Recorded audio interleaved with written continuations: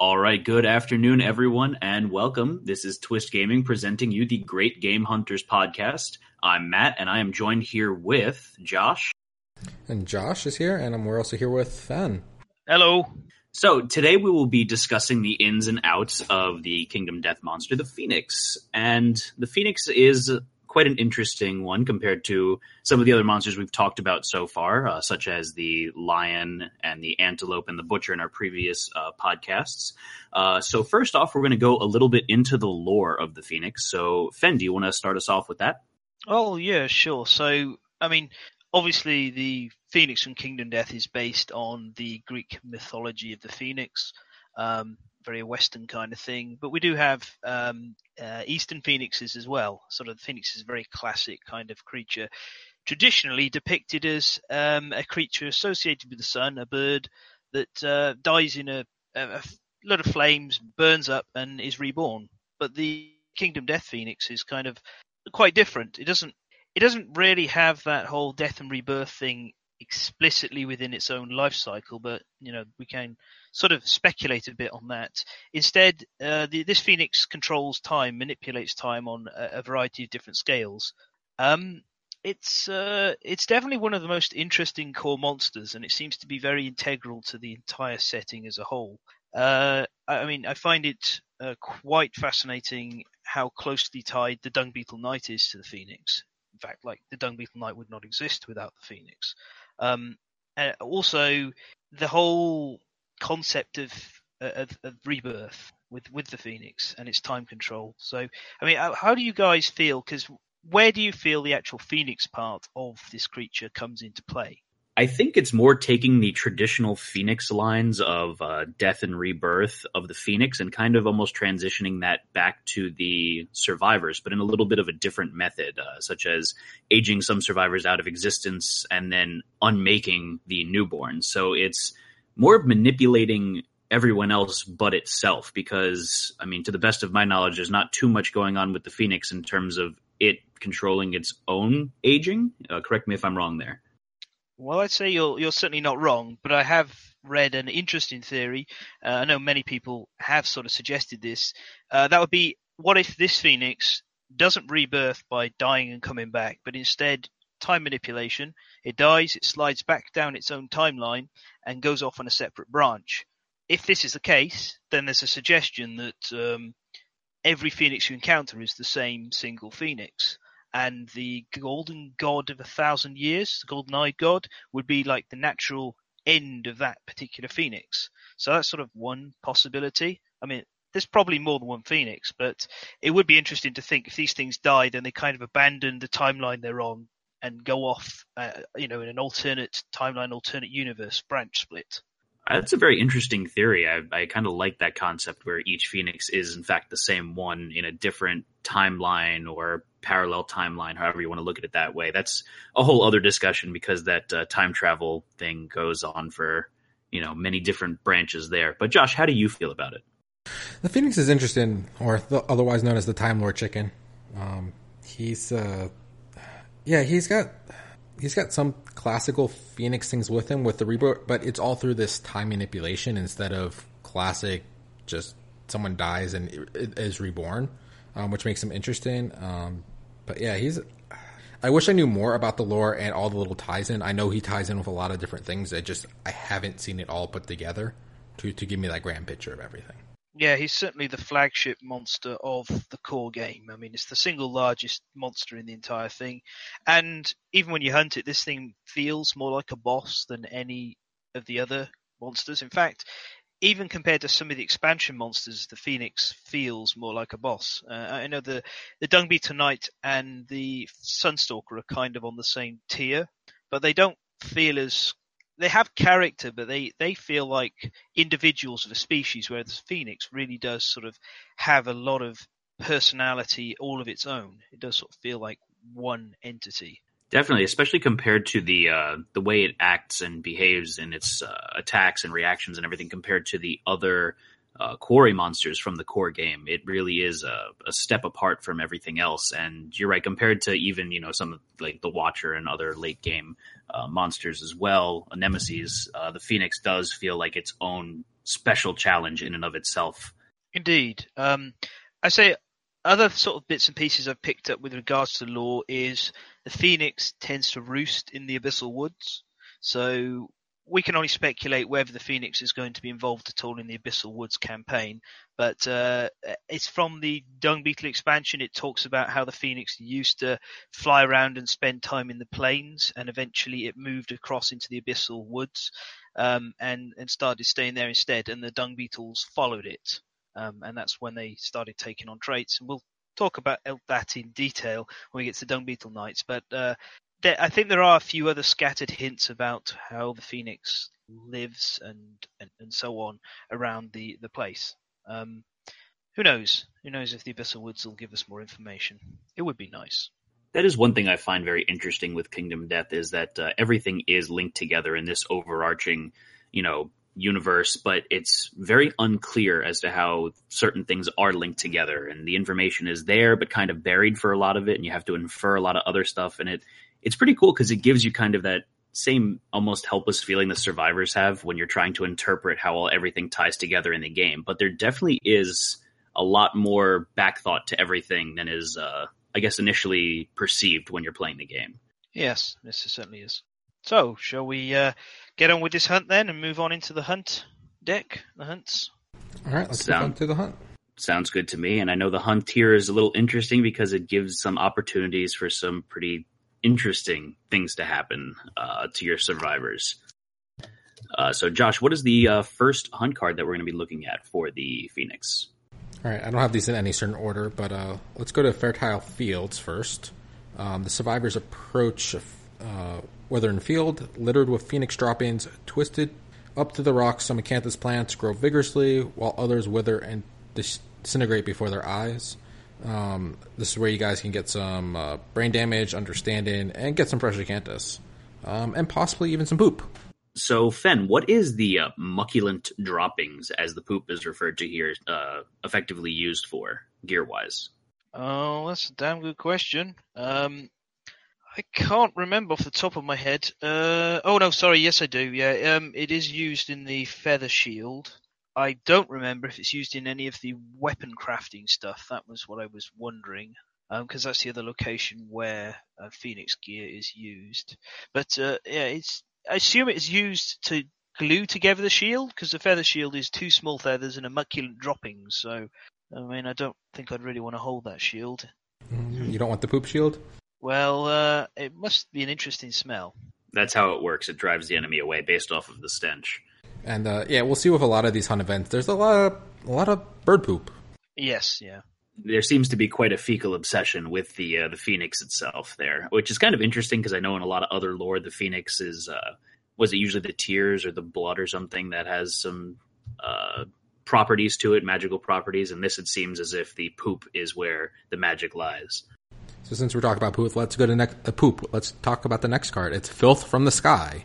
It's a straggler roll, and then whoever's straggler gets covered in poop. That could regrow a limb, which is cool. It's one of the options on there. Yeah, to be completely honest, this one isn't too bad. Normally being a straggler sucks. But this one, 50% chance of either getting some more mucculent droppings, with the penalty of the priority target token, or even growing a limb, which is sort of part of that property that Phoenix Poop seems to have of changing time or accelerating it, undoing it, slowing it down, and so on. Yeah, so far these hunt events are starting off on the fairly beneficial side of things, but we'll see how that changes in a little bit. There's some interesting mechanics I'm looking forward to talking about here, such as the unmake one, but I would understand if you want to save that one for near the end, Josh. Yeah, let's go to Glimpse next. Massive shadow passes over the survivors. They turn their gaze up in time to catch a glimpse of the shape of the Phoenix, and he disappears. And this is a time drag or a time slip, depending on what you roll. Either making you have to roll more on the hunt table, or you can actually gain a level of hunt XP. Which is kind of interesting with this card because it's a 50-50 shot. The 150% chance is gaining 1 level of hunt XP, 2 brain damage, but that's not that big of a deal. But then the other one is rolling 3 times on the hunt table. So that can be very problematic, especially if it's a longer hunt as well. All right, next is Recurring Nightmare. So survivors are picked up and placed on the Overwhelming Darkness, and they trigger Overwhelming Darkness event. And then if the monster was between them and Overwhelming Darkness, so they skipped over it, they are instead ambushed by the monster and start the showdown immediately. And that triggers Overwhelming Darkness even if you already triggered Overwhelming Darkness, correct? Correct. So never a good thing doubling up on that. So better to get that earlier on than later, but then being ambushed if you're fighting an earlier level Phoenix is a pain as well. So I mean, probably best case scenario for this card is fighting a level 2 or 3 Phoenix and getting that as one of your first hunt events. So you kind of skip a bunch of the hunt board. Yes, it continues the theme we're seeing with quite a few of these cards where there's either something very good happens or something very bad happens, and there's not that much in between. All right, next is Wind Tunnels, which I actually like these cards. So it's gusting wind threatens to push the survivors back. The survivors lock arms and struggle to move forward. You roll a d10 and add all the survivors' base strength. If the result is 10 plus, move forward on the hunt board as normal. Otherwise, move the survivors 2 space back. So this is always one that I was slightly confused about. So if we move back on the hunt board, do we re-roll the events that we've done already, or how does that work 100%? So when you redo a space, the card is missing. If it's an empty space, you just do a random hunt event. Okay, that's what I thought. So you're going to be doing essentially 2 more random hunt events there. Yep. But I like the mechanic of adding characters' attributes to a roll as a team. I wish this was in more places of the game. Absolutely, I agree.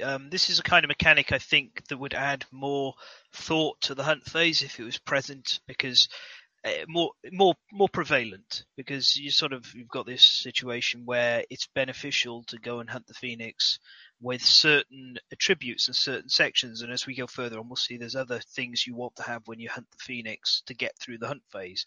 So yeah, I would like more of a hunt where strength is relevant, and you know that hunting a certain monster, you're going to have to do maybe some strength tests or perhaps something involving speed. And you can kind of go, well, I'm not going to take this chap along because he's not very strong. I'm going to take her along because she's got very high speed or good accuracy or something. So yeah, it is a good mechanic. And it's one that really could be used more. Maybe it will be. All right, so the next card we have is Bird Brained. The Phoenix fussily gathers material for its temporary nest. You roll a d10. If it's even, the Phoenix moves 2 spaces forward on the hunt board. If it's odd, the Phoenix moves 2 spaces back. If the Phoenix lands or passes over the survivor's current hunt space, they're ambushed. So yet another one that manipulates the Phoenix or the space position on the hunt board, as well as providing an opportunity for the Phoenix to ambush the survivors. Absolutely. This also has the risk of the Phoenix bouncing off the end of the board, which will change in 1.5, I think, but it's at the moment it's one of those things that does make you think twice before you go after the higher level Phoenixes. Yeah, and I'm interested with the 1.5 change for moving off the hunt board. And is it War Room that prevents that? If that's going to get a change or not, if that mechanic's going to go away. Yeah, we'll have to see. I mean, they did say they weren't going to do much tweaking with a lot of the expansions, but I really do feel it'd be nice if they would, because there is stuff like War Room that will need to be looked at. All right, so next up we have Fateful Feather. Survivors pass a ruined settlement. At its center, an altar holds a feather. It glows, illuminates the glowy. I'm sorry, I can't read today. The ghostly image of frozen worshippers. Each survivor rolls a d10, straggler roll. The straggler instantly forgets the sum of their life, sets the survivor's weapon proficiency and hunt XP to 0. The survivor may gain benefits of age again, remove all disorders and fighting arts, gain 1 tail feather Phoenix resource. If any survivors has the Hour Rings, they may spend 2 survivals to save the straggler and ignore the event. Go on. Go ahead, Finn. Oh, I was going to say, this one I like. This is another one that has a bit of an intelligent decision to it when you know what's going on. If you're going to fight Phoenix, after the first one, an Hour's Ring is a very beneficial tool to take along. And this gives you a nice decision of you draw this, and you can look at a survivor and go, actually, you know what? He's completed his weapon mastery. Fantastic. I don't mind him being reset. I can take advantage of that. Or you might be like, oh, God, this one we didn't want to get hit, and you can prevent it by spending survival. So this is really good design. This is the kind of hunt events that I like. Yeah, I was going to hint on a similar note there, basically saying that this is a good hard reset for a character that you've achieved some weapon masteries for, who's got a lot of good plus stats, that's near the end of their age, the end of their life cycle there, and you can hard reset them back to the beginning.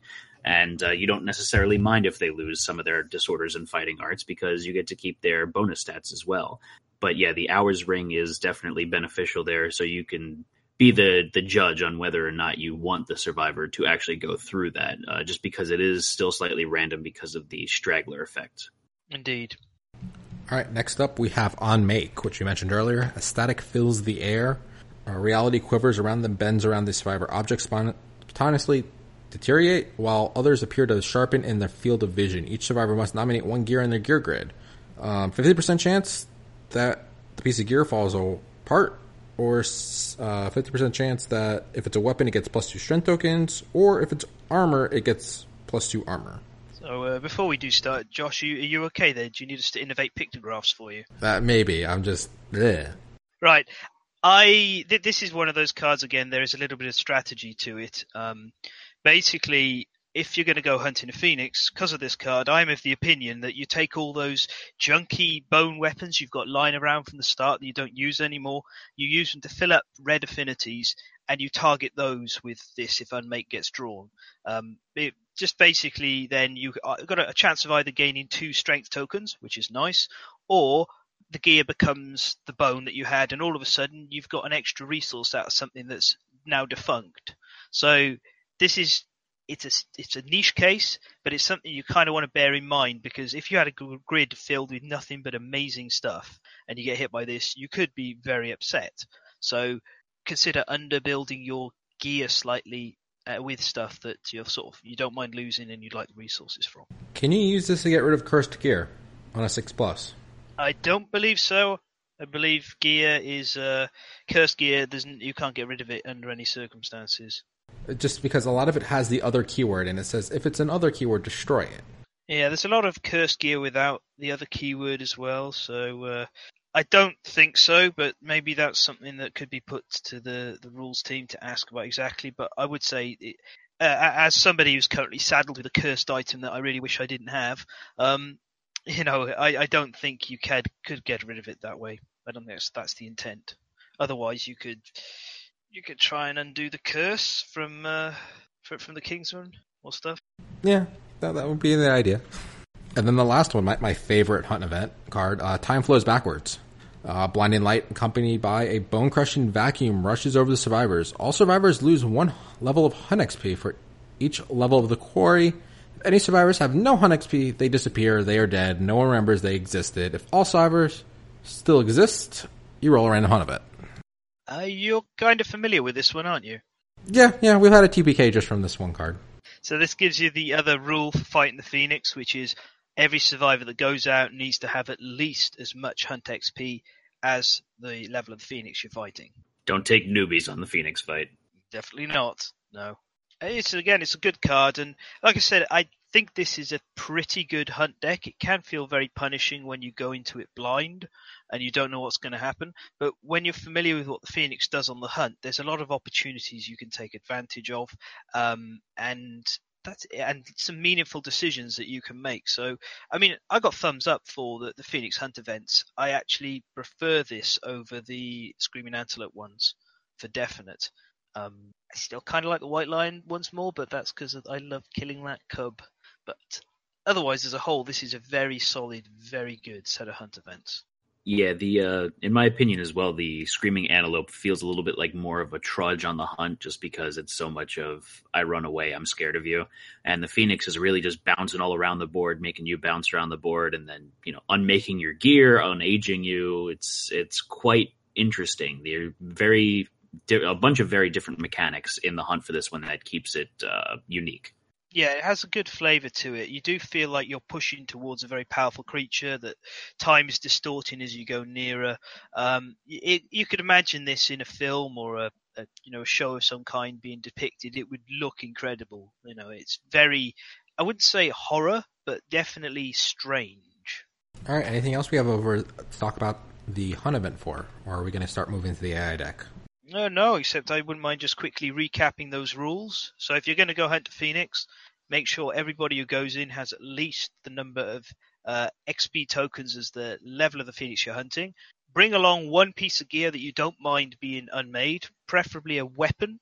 But armor's okay if that's what you're all you've got that's available.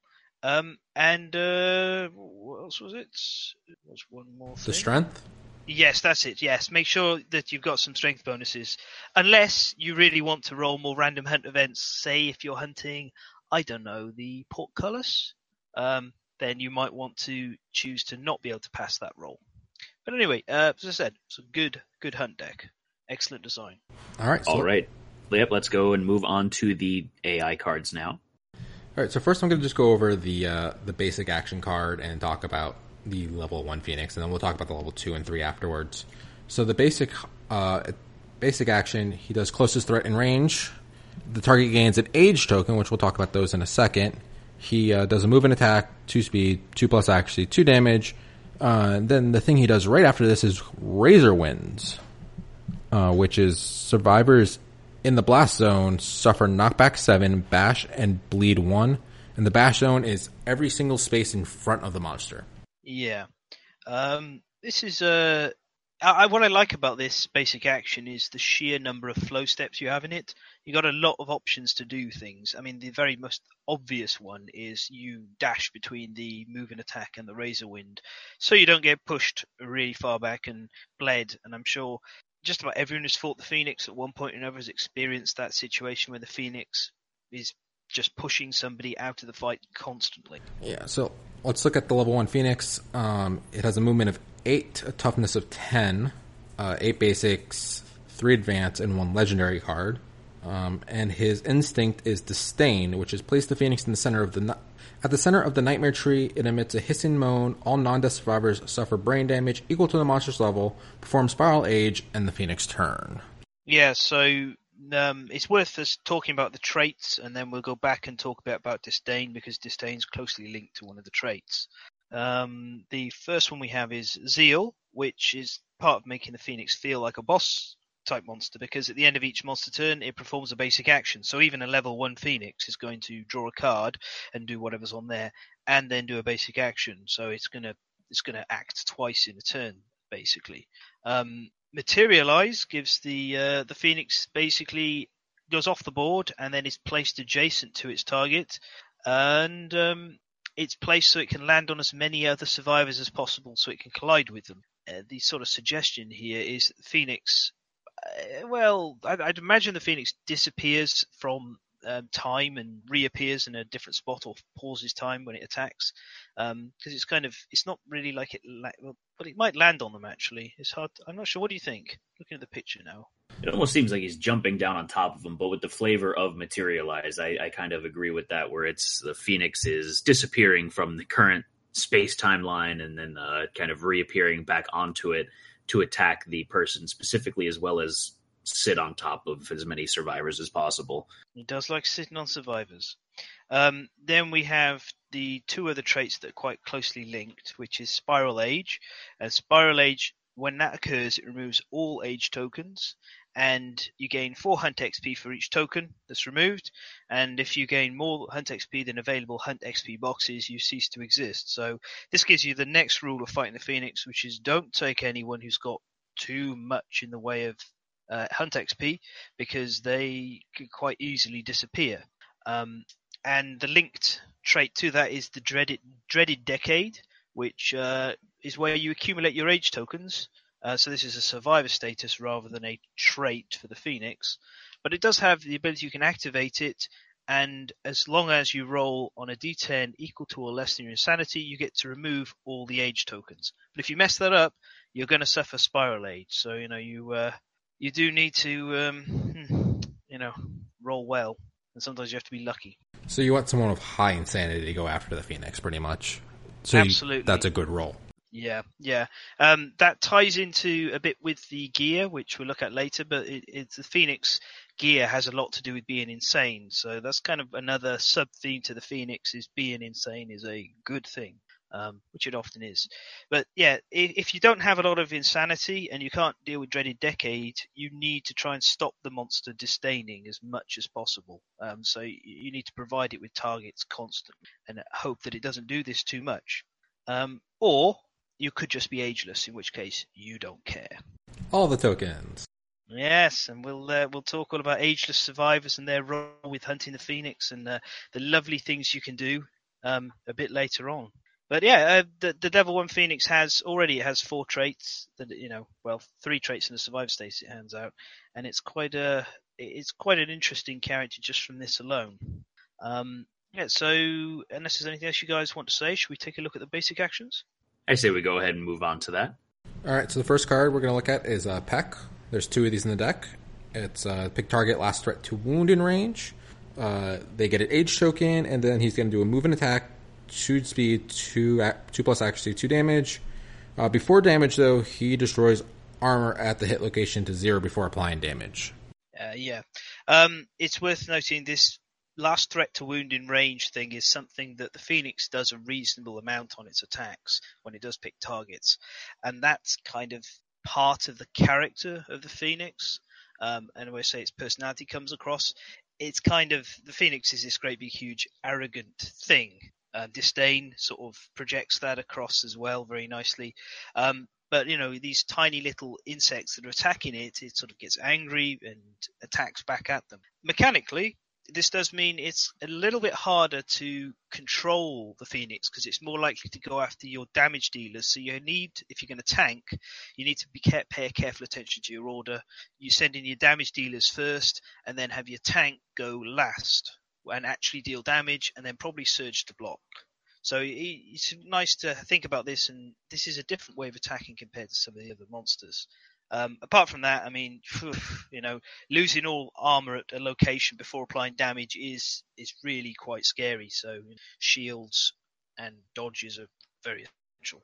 Yeah, shields, dodge, all the evasion. Make sure that doesn't happen.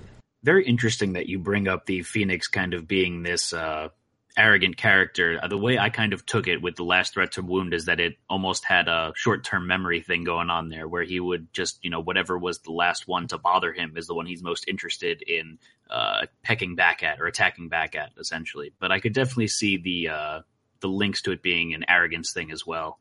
Yeah, I'm very much of the opinion, based on the cards and the style of them, that the Phoenix is... I subscribe to the idea that if a Phoenix dies, it will rewind back on its timeline. So then you're dealing with a creature that's never died, and so it's incredibly arrogant, it's incredibly powerful, and it does. I think it has there's a point where board is one of the other AI cards we're going to look at, and then we've got top of the food chain and things like that, and disdain itself. And I'm of the opinion that there is the Phoenixes are very sentient, very aware of how strong they are, and they don't really think very much about the survivors. I'm not sure they have a low short-term memory, but perhaps all that time hopping around as adult. All right, next up, I'm going to group these 3 cards the same because they're the exact same thing. They just target slightly differently. It's the left wing strike, the right wing strike, and the instant wing strike. They're all last threat to wound in range. They gain an age token. It's move and attack, 2 speed, 2 accuracy, 2 plus damage. But then he does Razor Wing, and depending on the card, he either does to the left, to the right, or in front of him. So this is definitely an interesting mechanic that they put in just to, have repeat cards that aren't repeat cards. That, adds a little bit of different flavor to how the monster is going to be performing his actions each time around. Yeah. I like this, and I like this is one of those cards which I think is good when you're playing AI manipulation, because there's a bit of you rawhide to see what the Phoenix is going to do, and then you can think about where you're going to position to deal with these. Because if you get caught by one of these off guard, it could be a huge problem with the wrong target attacking. All of a sudden, everybody could be getting hit with Razor Wing. And as you said before, it's got that flow space in there as well, so you can use that opportunity to dash out of the way or surge to put up a shield if necessary, something to that effect. Yeah, Phoenix rule number 5, don't fight it without dash and surge. All right, next up is the Pulsate Cannon. This is going to do a blast zone. Pustule. Pustule, sorry, I pronounced that wrong.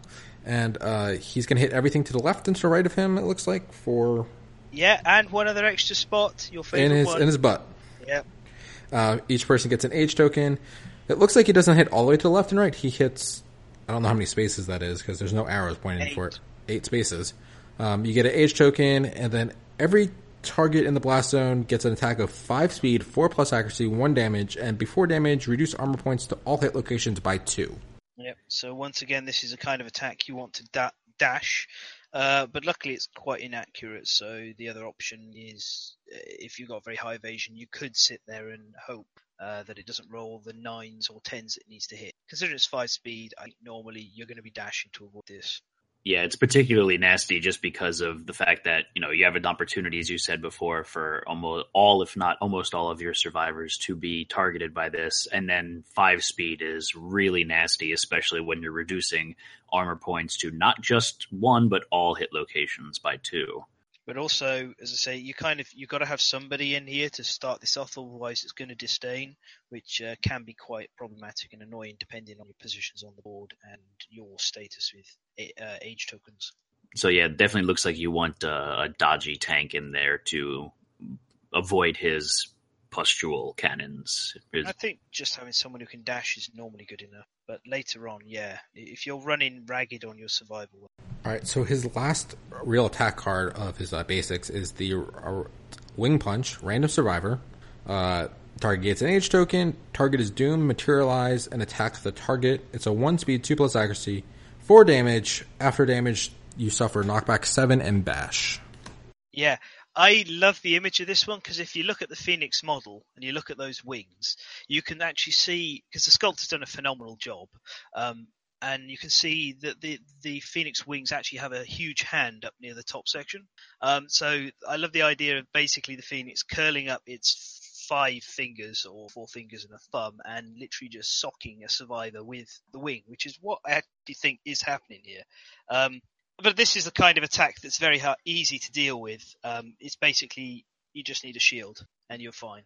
Yeah, Doomed is a pain on it, but the fact that it's only a 1 speed attack, it's kind of meh. So it's definitely something that's definitely manageable. It's interesting it has so many flow steps because, and it always has these flow steps around the age tokens, which gives you a chance to do things and deal with tokens or get rid of them like. But you can't dash to get away from this one because it's just going to materialize next to you. So all you can do is dash to try and stop the Phoenix landing on too many of your fellow survivors. All right, let's get into the Intimidate cards of the basics. So, Pitying Sigh? Am I saying that correctly? Yeah, Pitying Sigh. And this is another part of why I think the Phoenix sort of really is quite an arrogant character because, I mean, the very name of this is, and it was down here, well, I may as well read the card. I'll take the hit this time. So it picks a target, which is all survivors in field of view. If there happens there's no survivors in field of view, it will do Disdain. It does the same, give everyone an age token. And then it intimidates everyone. But if you're insane, you laugh in the face of the monster's ignorant condescension. And you can spend 3 survival to gain a courage, which Phoenix is one of those few places you can get a little bit of courage from. There's no way to get lots of courage in the game the way you can with understanding, but Phoenix does provide a source. Otherwise, if you're not insane, you suffer 2 brain damage and you're knocked down. So yeah, as I said, this is it's an intimidate, so there's no dodging this. It's not too bad. I certainly would let this kick off quite a lot during a fight against the Phoenix. Given the choice, if I was pruning the AI deck, this is one of the cards I'd leave in because it does have an upside. And yeah, again, I like the character on it. What about you guys? Yeah, I do like it. Other point is there are 2 of these in the deck, not just 1. Oh yeah, so I guess if you were if all your party was insane, which shame on you for taking an entirely insane party out, but sometimes these things happen.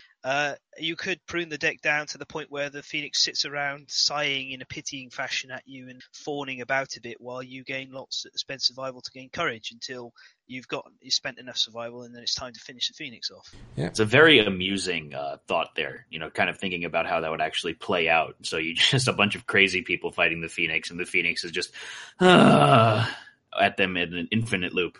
You're all a bunch of idiots, and they're all just busy laughing at it. Yeah. All right, so the next Intimidate card is pick target, last threat to wound in range. It's Ancient It's there, by the way. Target gains 1 age token. Materialize and intimidate target. Roll 1d10 on a result of a 2+. Perform spiral age. Target suffers 1 brain damage per monster level and is knocked down. Yeah, so this one's very sort of dependent on the situation of the particular survivor that it's targeted. It can be an absolute nightmare if you have a lot of age tokens, or it basically could be between 1 and 3 brain damage. It's kind of interesting that the 3 Intimidate cards we've looked at so far here are relatively soft as far as it goes. I mean, the Phoenix doesn't particularly deal a lot of brain damage overall compared to some of the other monsters. Again, I feel like this is a relatively low threat card, depending on the situation. It can be very scary if you do have hunters with a moderate to high amount of hunt XP. How about you, Matt? Yeah, definitely. It doesn't seem like it's too much of a problem as long as you're managing your age tokens and you didn't bring a bunch of almost retirees on the fight with you. Otherwise, again, this is one where you might find it beneficial if you want to age up some of your party a little bit. It's not a huge deal. Damn it, he was 1 hunt away from retirement, and now he doesn't exist anymore. Who? Exactly. All right, so let's go into the 3 mood cards, basic mood cards that we have. First one we're going to go into is Haze. Lantern lights trail in the darkness. Everything slows and thoughts are cleared. Each age token gained while the following effects while Haze is in play. Ugh, I can't speak today. -1 movement, -1 speed. Movement from dash and activations from surge are not affected by Haze. Yeah, so interesting one. Again, as I've said before, I'm a huge advocate of taking the Whisker Harp out, especially because this more or less forces you to start spiral aging away your tokens to try and deal with them. Otherwise, you could get quite badly bogged down. The loss of speed isn't too much of an issue overall, because 1 speed is fine, you can manage that, but being down to 1 movement could be horrific. So it's definitely an interesting one. Has this cropped up when you guys have been fighting it? I don't think so. I don't think we've ever had Haze pop up while we're fighting the Phoenix. No, I don't remember ever having to deal with this card. It is worth noting, though, that it's, again, not as horrible as it could be, just because it opens up the possibility for you to still dash and surge unaffected by that. But if you don't have dash and or surge, you're more screwed. But I definitely agree with you, Fen, there, that I wouldn't mind losing the speed at all, just because you have to cap a minimum of 1. But the minus movement, if you're getting knocked back 7 from the Razor Wind and such, it's going to be almost impossible to fight the Phoenix if those start stacking up. Yeah. This is another one as well, I think, that provides a very nice image of Phoenix's character. In this case, it's sort of a nice, haze, everything slowing down. It's a great piece of imagery, very evocative. And I have noticed when I've fought the Phoenix with my friends who play a bit less, they're enamored with the Phoenix because of just how characterful things like this are. All right, so onward to the next card. I can't speak or read today. Chatter. When Chatter comes into play, draw an AI card. Survivor that spends activation in a noise radius, which is every space adjacent to him or around him, suffer 2 brain damage and double their age tokens. Once per turn, a survivor in the noise radius may attempt to comprehend the noise in their head. Roll 1d10. If the result is equal to or less than their understanding, they gain a +2 insanity. Otherwise, they are knocked down. So, first of all, when we start talking about something a bit later on, specifically one of the legendary cards, remember this when I start talking about Chatter, okay? Remember this card. This one, again, could be really bad, could be really good. You notice, again, it gives insanity out. So this is kind of this whole Phoenix kind of thing of insanity is good, and it promotes insanity in characters.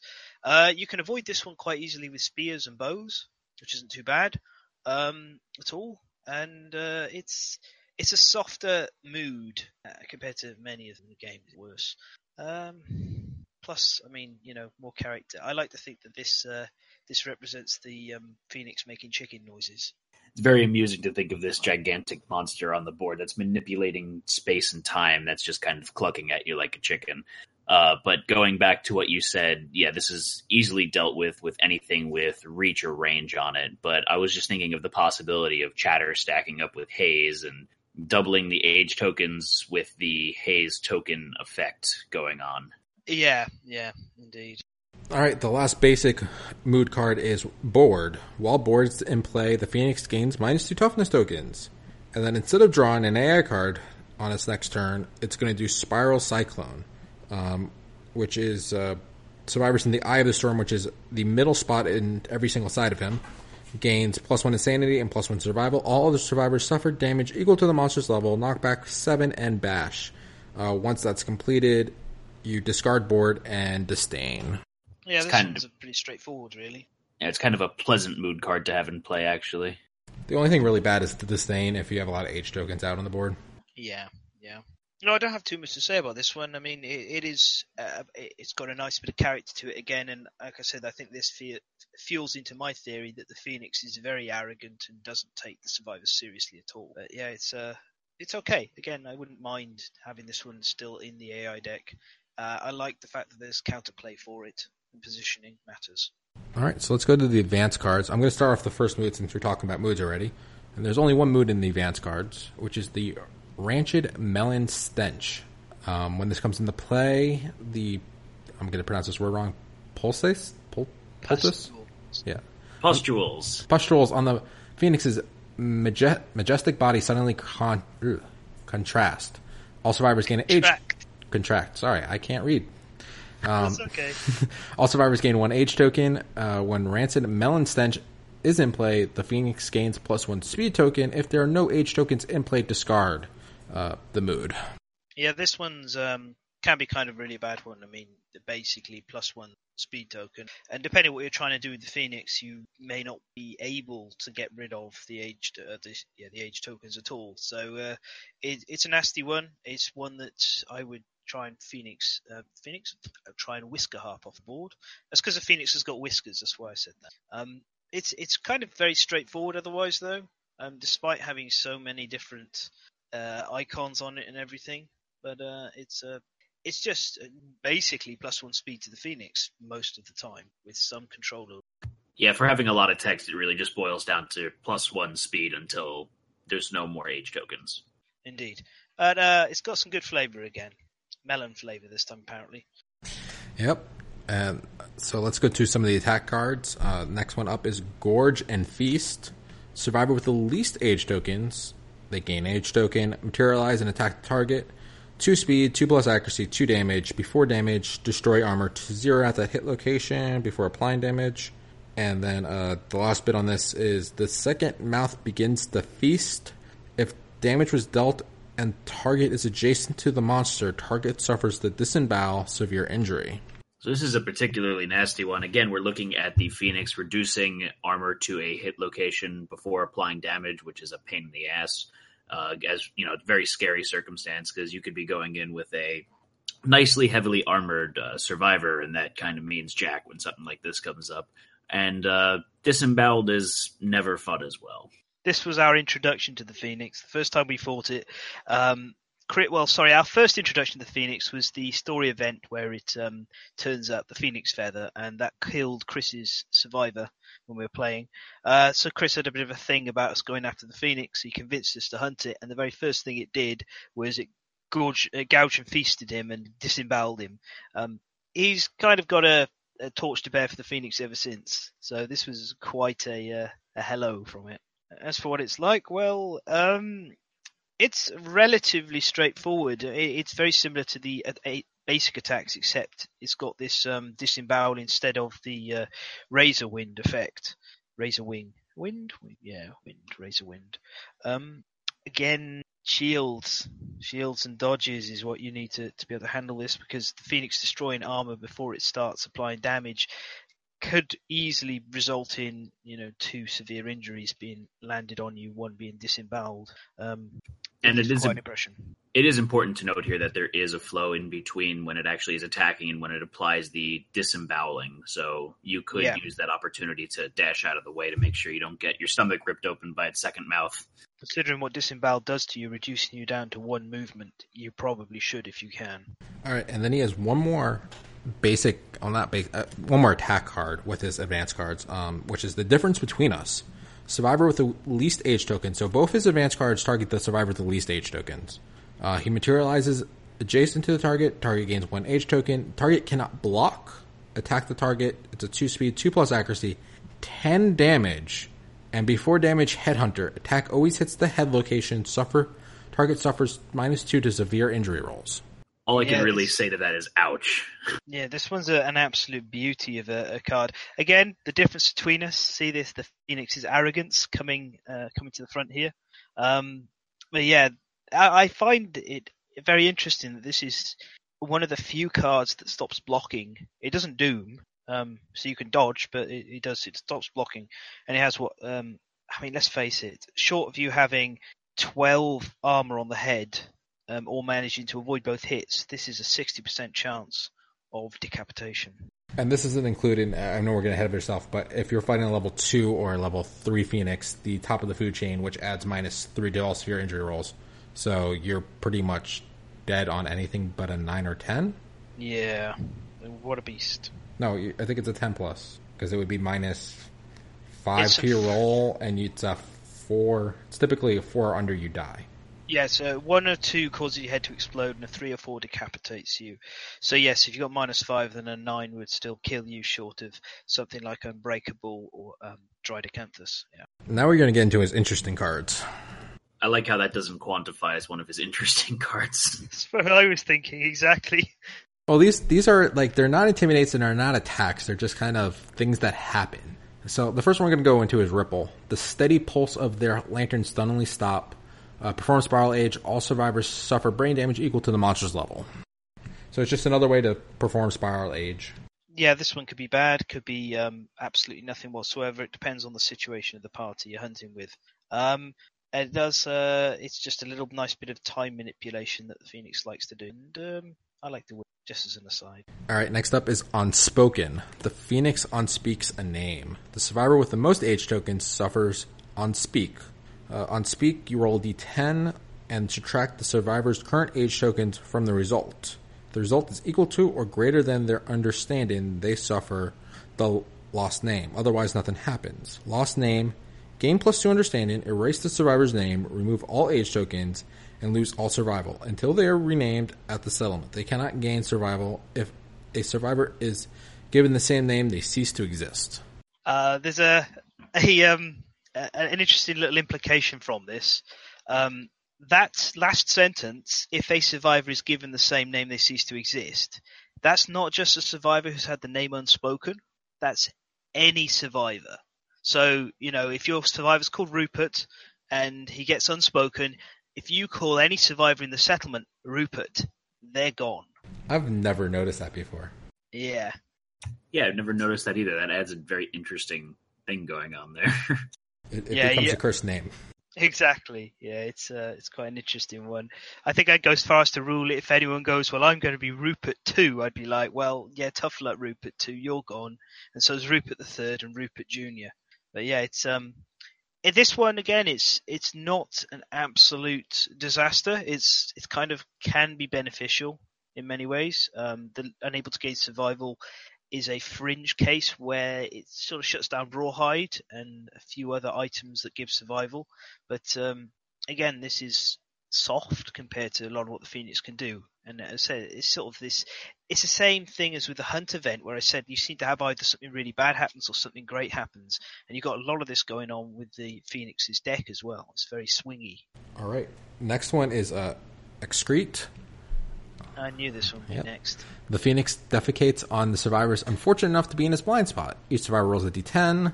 In the blind spot, 1, they either dodge or they suffer severe head injury. 2 through 8, they get covered in poop and suffer 1 brain damage per monster level and gain +1 survival. And the Muculus drop-ins, Phoenix resource. 9 through 10 is a rare goo, gain the rainbow drop-ins, Phoenix resource. Yep, so this one, as bizarre as it is, you've got a little flow step there.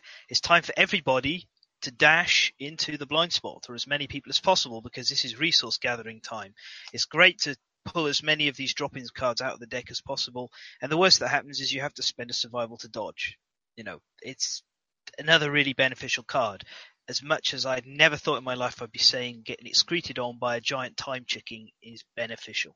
Again, kind of funny to think about how that would go in the middle of an actual battle there. You're all fighting this giant time phoenix, and you're like, oh my god, he's about to poop. Everyone, let's run to the butt. Well, Phoenix drop-ins seem to be a very valuable commodity in the world of Kingdom Death. So yeah, another beneficial card, another great one. I think you could prune the Phoenix down to be highly beneficial for a group if you wanted to. I mean, admittedly there's a finite limit to how many drop-ins you're going to pull out of the Phoenix's resource deck, but you could end up with the Phoenix doing nothing but pityingly sighing, unmaking names, and pooping. He's just gonna have like explosive diarrhea, and he just continues to poop. But statistically speaking, it's actually, again, like you were saying, very beneficial. It's a 9 out of 10 chance of getting something good happening to you, which is quite odd for the Kingdom Death universe. Yeah. I mean, you do have to take some brain damage when you get pooped on, but you get survival as well, so it's not bad. All right, and the last advanced card, which you all know I waited for last, was the Anatorium card. This is roll a d10, and a result of a 6+, a random survivor in the blind spot is pulled in. So it's the tune of Metallica. So pulled in, remove the survivor from the showdown board, spend all their age tokens on the table. If they survive, place the survivor adjacent to the monster at the start of the next monster's turn.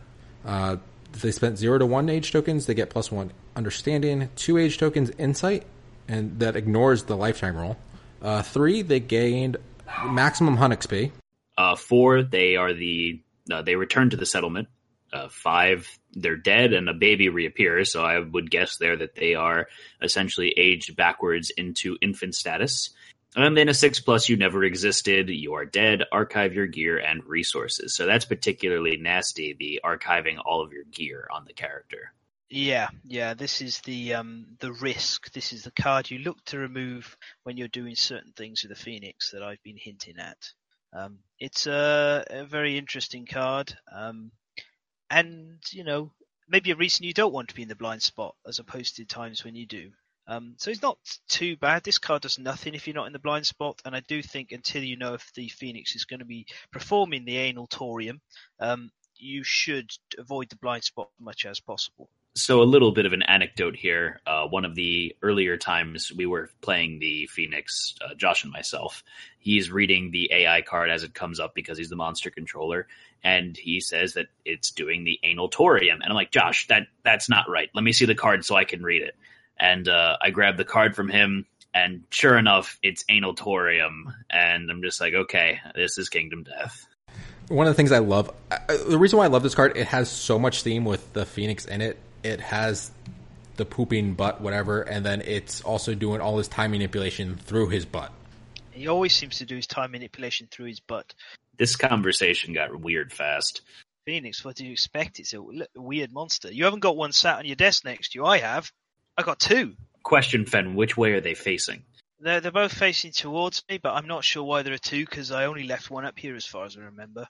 Well, technically they're the same one, right? They are transitioning through the timeline.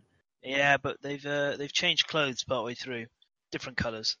All right, we ready to go into the legendary cards? Before we do, I think we should talk about the level 2 and 3 Phoenixes, and then yes, we shall go on to these lovely legendary cards. All right, so the level 2 Phoenix, it gets its toughness bumped up from 10 to 12, +1 speed, +1 damage, which is pretty normal. He has 10 basics, 6 AIs, and 1 legendary, so he has an additional 5 more cards. And he gets top of the food chain, which we'll talk about in just a second. Level 3 is still 8 movement, 16 toughness, +2 speed, +3 damage. He has 13 basics, 7 advance, and 2 legendary cards. He also gets a +1 evasion token and +1 luck token. But they also both get a new trait, which is top of the food chain. Yeah, and we'll go into the legendary cards right now. But before we do you remember, Matt, how you said the Phoenix doesn't really seem to manipulate its own timeline? Well, it's time to look at the legendary cards, and you can decide if it does manipulate its own timeline or not after these.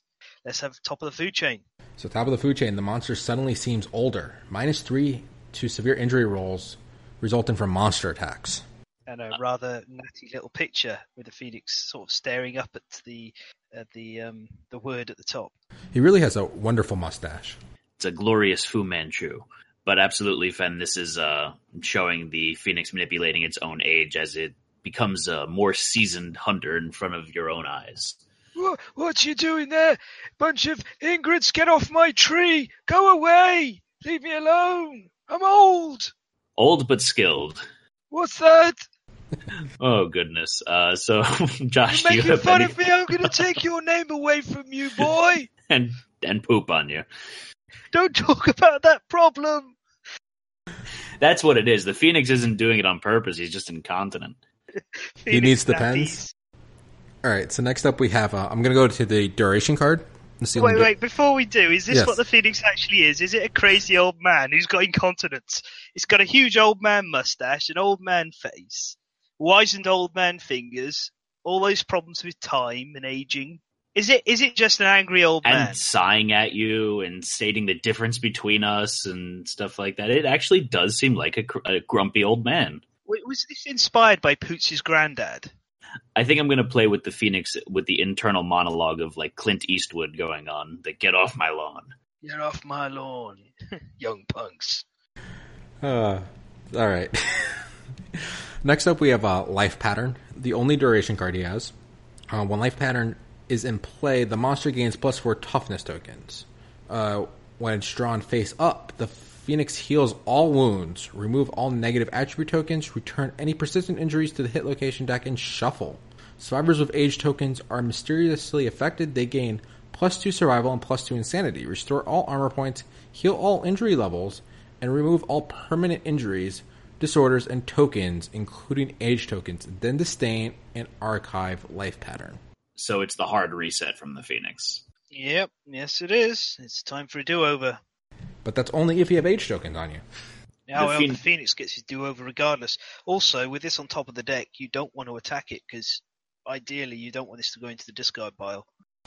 Yeah, this could be a little nasty, especially late fight. Yeah, this is a doozy of a card. This is the closest we get to the Phoenix rebirthing itself here. Yeah, all I can think about is that I absolutely want this card gone out of the deck, and if it does get drawn and resolved, then I'm going to be a bit upset, which I was when it happened a couple of times. This is a cracking little card though. Would this be an interesting mechanic if you took out an all GIMP team that's had just a bunch of freaking injuries and disorders and stuff, permanent injuries, and just be like, all right, here, just trigger Life Pattern while you have things and get healed up and then beat the shit out of them?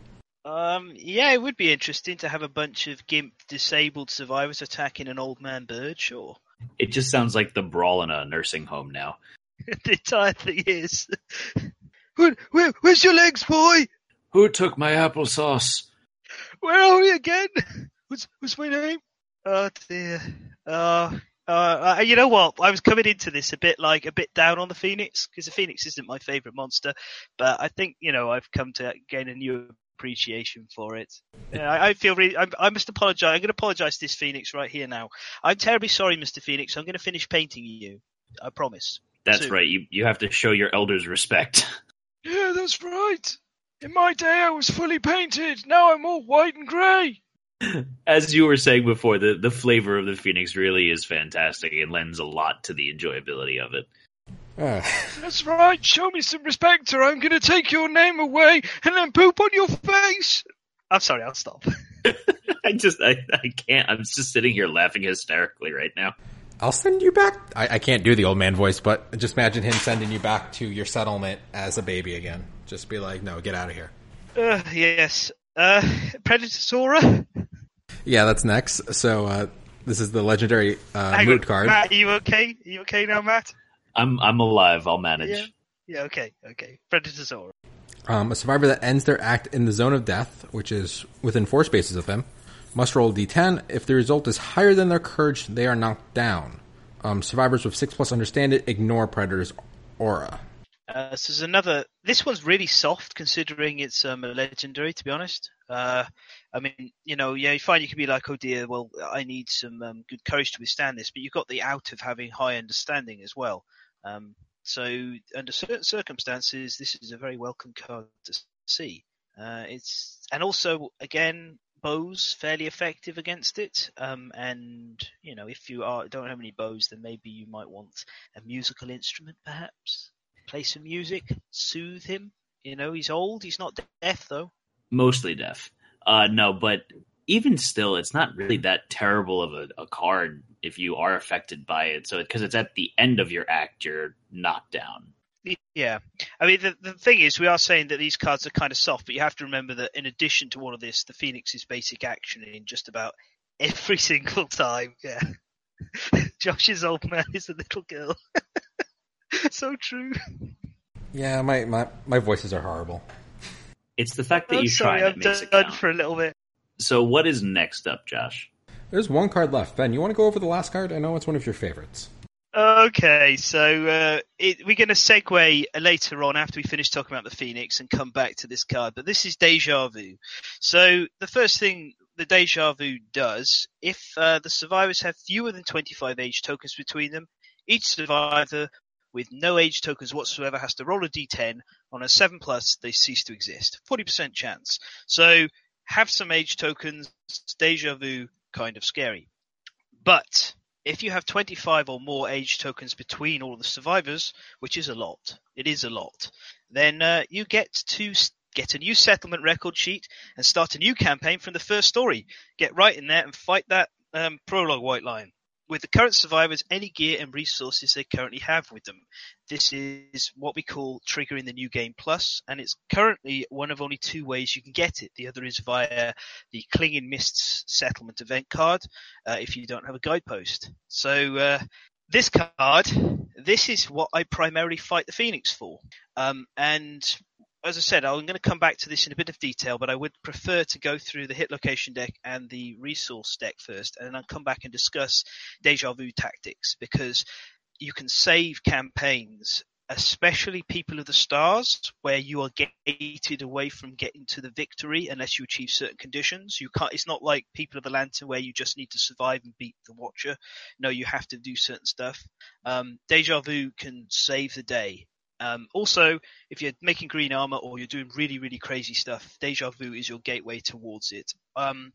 My longest running campaign, which I sacrificed, about last month because I'd had enough of it, I used Deja Vu to go into the 5th timeline.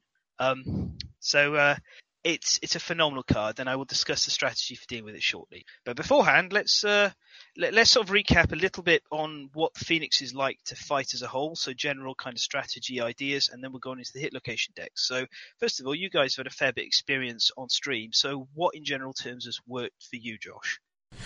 For us, I like to sit in its 4 side spots around him. I just noticed it's only that one mood card that actually triggers that spiral. What is it called?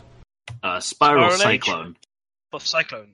Yeah, but I like that position for the Phoenix because with everyone on one side, his basic attack, his Razor Wing, doesn't hit everyone. It will only target one person, and it keeps everyone kind of in their own little area to be free to do what they need to do, and then dash out of the way and not affect anyone else near them. Especially if it materializes or anything else, everyone's in a safe spot. So just to visualize that, that's one in each of the cardinal positions then? Yeah. Okay. So that's my go-to placement on the board.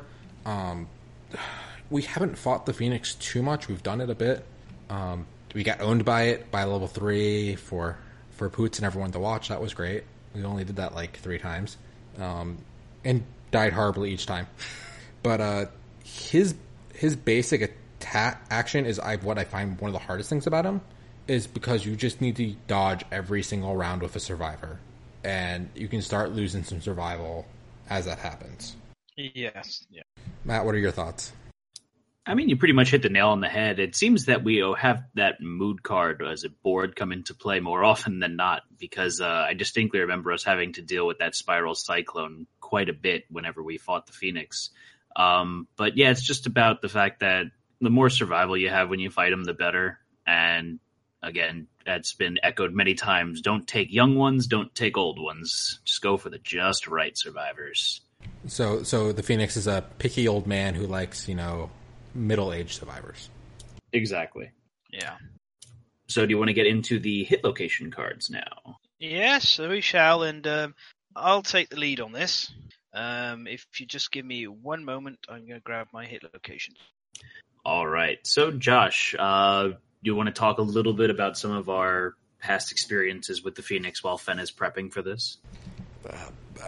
Our biggest experience was that stream that we died a lot, and then you left, and then we had Zenith and Zach come on, and we died again, and then again. Yeah, actually, no, we ceased to exist. Well, you got unmade one time, right? Yeah, we ceased to exist, and then we died. But as Fen was saying with the deja vu gaming to get the settlement reset, we've actually never experienced that. We've had our settlement reset several times based off of the clinging mist with the lack of guidepost, but this seems like a much more, not surefire, but more controllable way to have that occur. So I'm looking forward to possibly trying that in the future. High risk, high reward. Okay, well I'm ready. I'm good to go. So we off? Yeah, let's go. Go. So I figure we'll start with the feathered buttocks. Does that sound acceptable? Sounds perfectly appropriate. I figured you'd like a bit of old man bird butt. Right, so the feathered buttocks is a wound location and a wound reaction location. A lot of the Phoenix's reactions are based on wounds. There are relatively few which are reflex or failure. And this is a mechanic you're going to see quite a bit within the Phoenix's hit locations, which is called rewind. So if you have any age tokens when you wound the feathered buttocks, you suffer rewind, which undoes your entire attack, restores all wounds or persistent injuries that you've caused to the monster, and then you get pushed 5 spaces away, or basically you get sent back in time 5 spaces away. Additionally, this is one of the crit locations. If you do manage to crit, you get to ignore rewind and gain 2 small feathers. So one of the first things that I tend to find about fighting Phoenix, given how it reacts when you hit it, it's very nice to use slow weapons because there's less of a drawback if you hit these. Grand weapons in particular are phenomenal because they have that additional crit chance as well. So it's pretty good, and I think this is a good card to start with because it does kind of show you a little bit of the effects of the Phoenix. The critical location, apart from just sending a really pretty image of the colourful feathers flying everywhere, gives you not 1 but 2 small feathers resources, so that's 2 hide from a crit location, which is good because the Phoenix doesn't have that many locations you score resources on crits, but those that you do, you get good stuff. Next of all would be the feathered body. Which is +2 toughness to wound this location.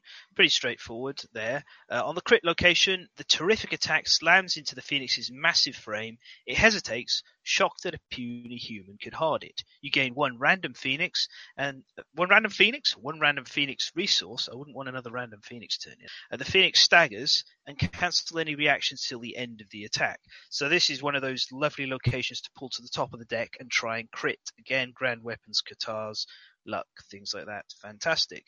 And it adds a little bit more of the character of the Phoenix in that it's sort of shocked that it could be harmed. I do think this is quite an arrogant or perhaps forgetful creature. Absolutely. His arrogance is definitely shining through with cards like this. We've had the butt, so now we've got the feathered breast. Another rewind location. So exactly the same. If you wound, it will, with age tokens, it will rewind and undo your attack. On the critical wound, you cause the monster's heart to skip a beat and it falls in love with you. Oh, you now have a Phoenix in the settlement.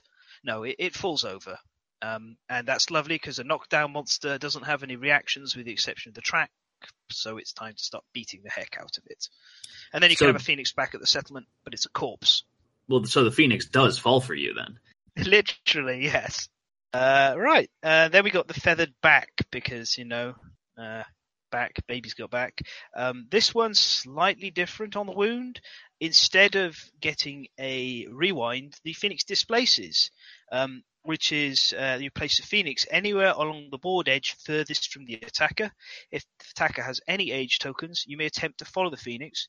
If you roll a dice, and if the result is equal to or less than your hunt XP, you get to be placed in a free space adjacent to the Phoenix. Otherwise, cancel all hits now out of range. On a critical wound, the Phoenix suffers 1 extra wound and stumbles, moving 1 space forward. So, again, this one I like. It's kind of interesting. You get to follow maybe through a ripple in time that the Phoenix has created. And the stumble sort of, I think we've established now the Phoenix is an old man, so he does fall around a fair bit. There's something to consider, though, when hitting the Phoenix is you may not want to be in the front space when you're attacking like this, because somebody could get knocked backwards. I really do love the flavor of this card with the displacement reaction. As you were saying, it's you get dragged through a rip in time and get teleported over to another thing. It's very great to imagine that. Definitely adds a nice amount of interest and flavor to the attack and allows you to visualize it in your head very interestingly.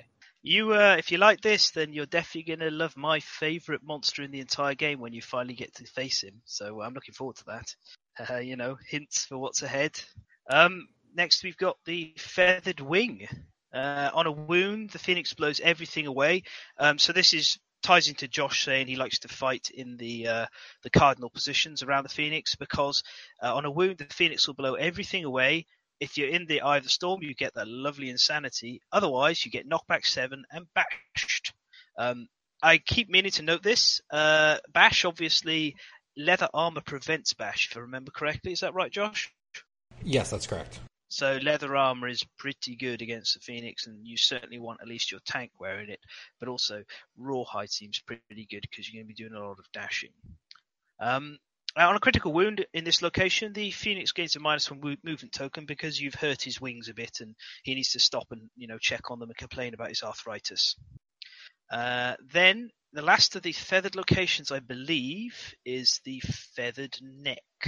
You strike the monster's thick neck. Standard location, nothing special happens in that case.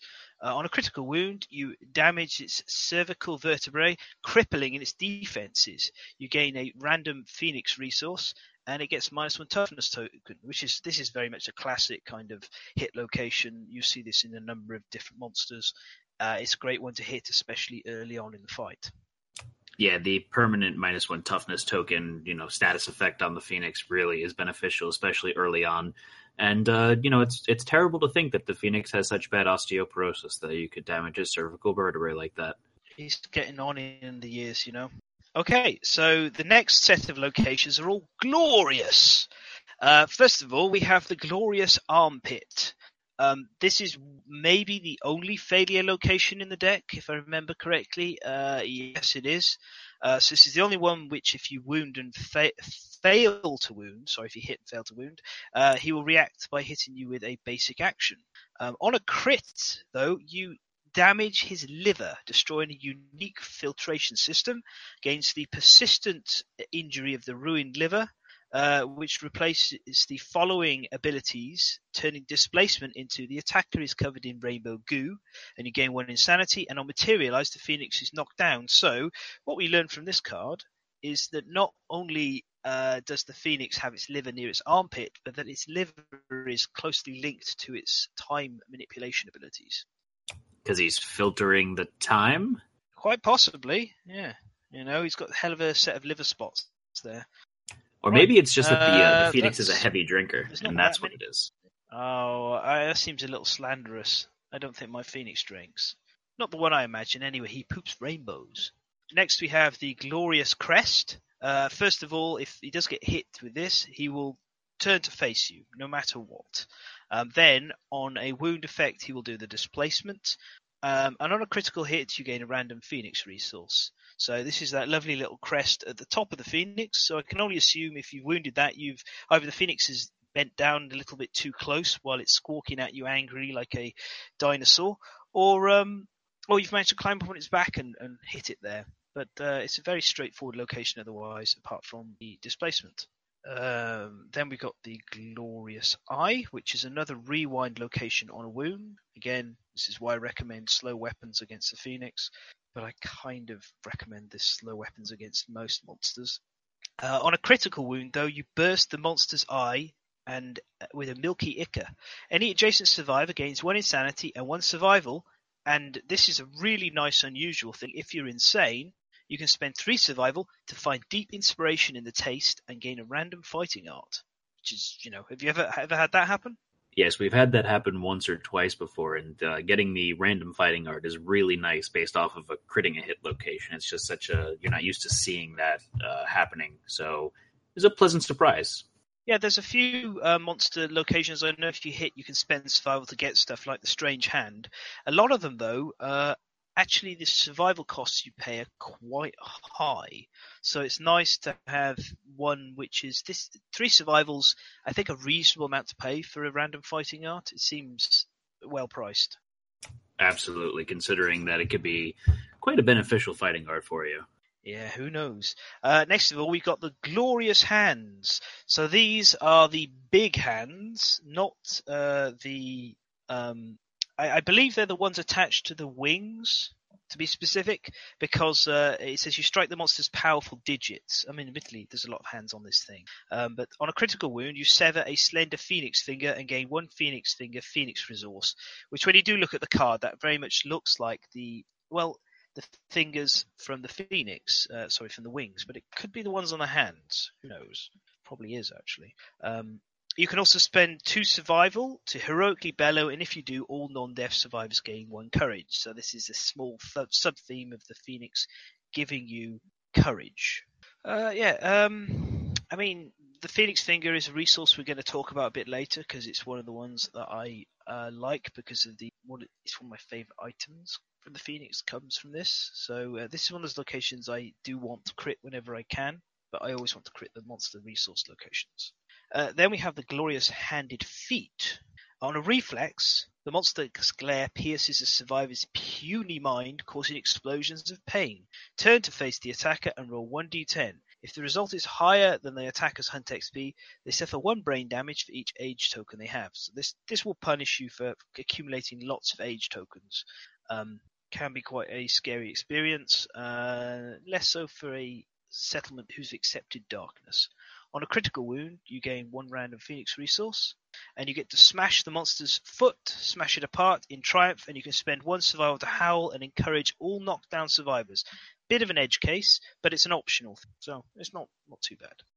Yeah, nothing particularly phenomenal about the spending 1 survival to encourage all the knockdown survivors, because, I mean, he does have a lot of bash and other knockdown stuff going on, but I feel like that's kind of a unique circumstance that you would ever have to do that specifically for this card. So it's not a huge deal, but the random resource is very nice.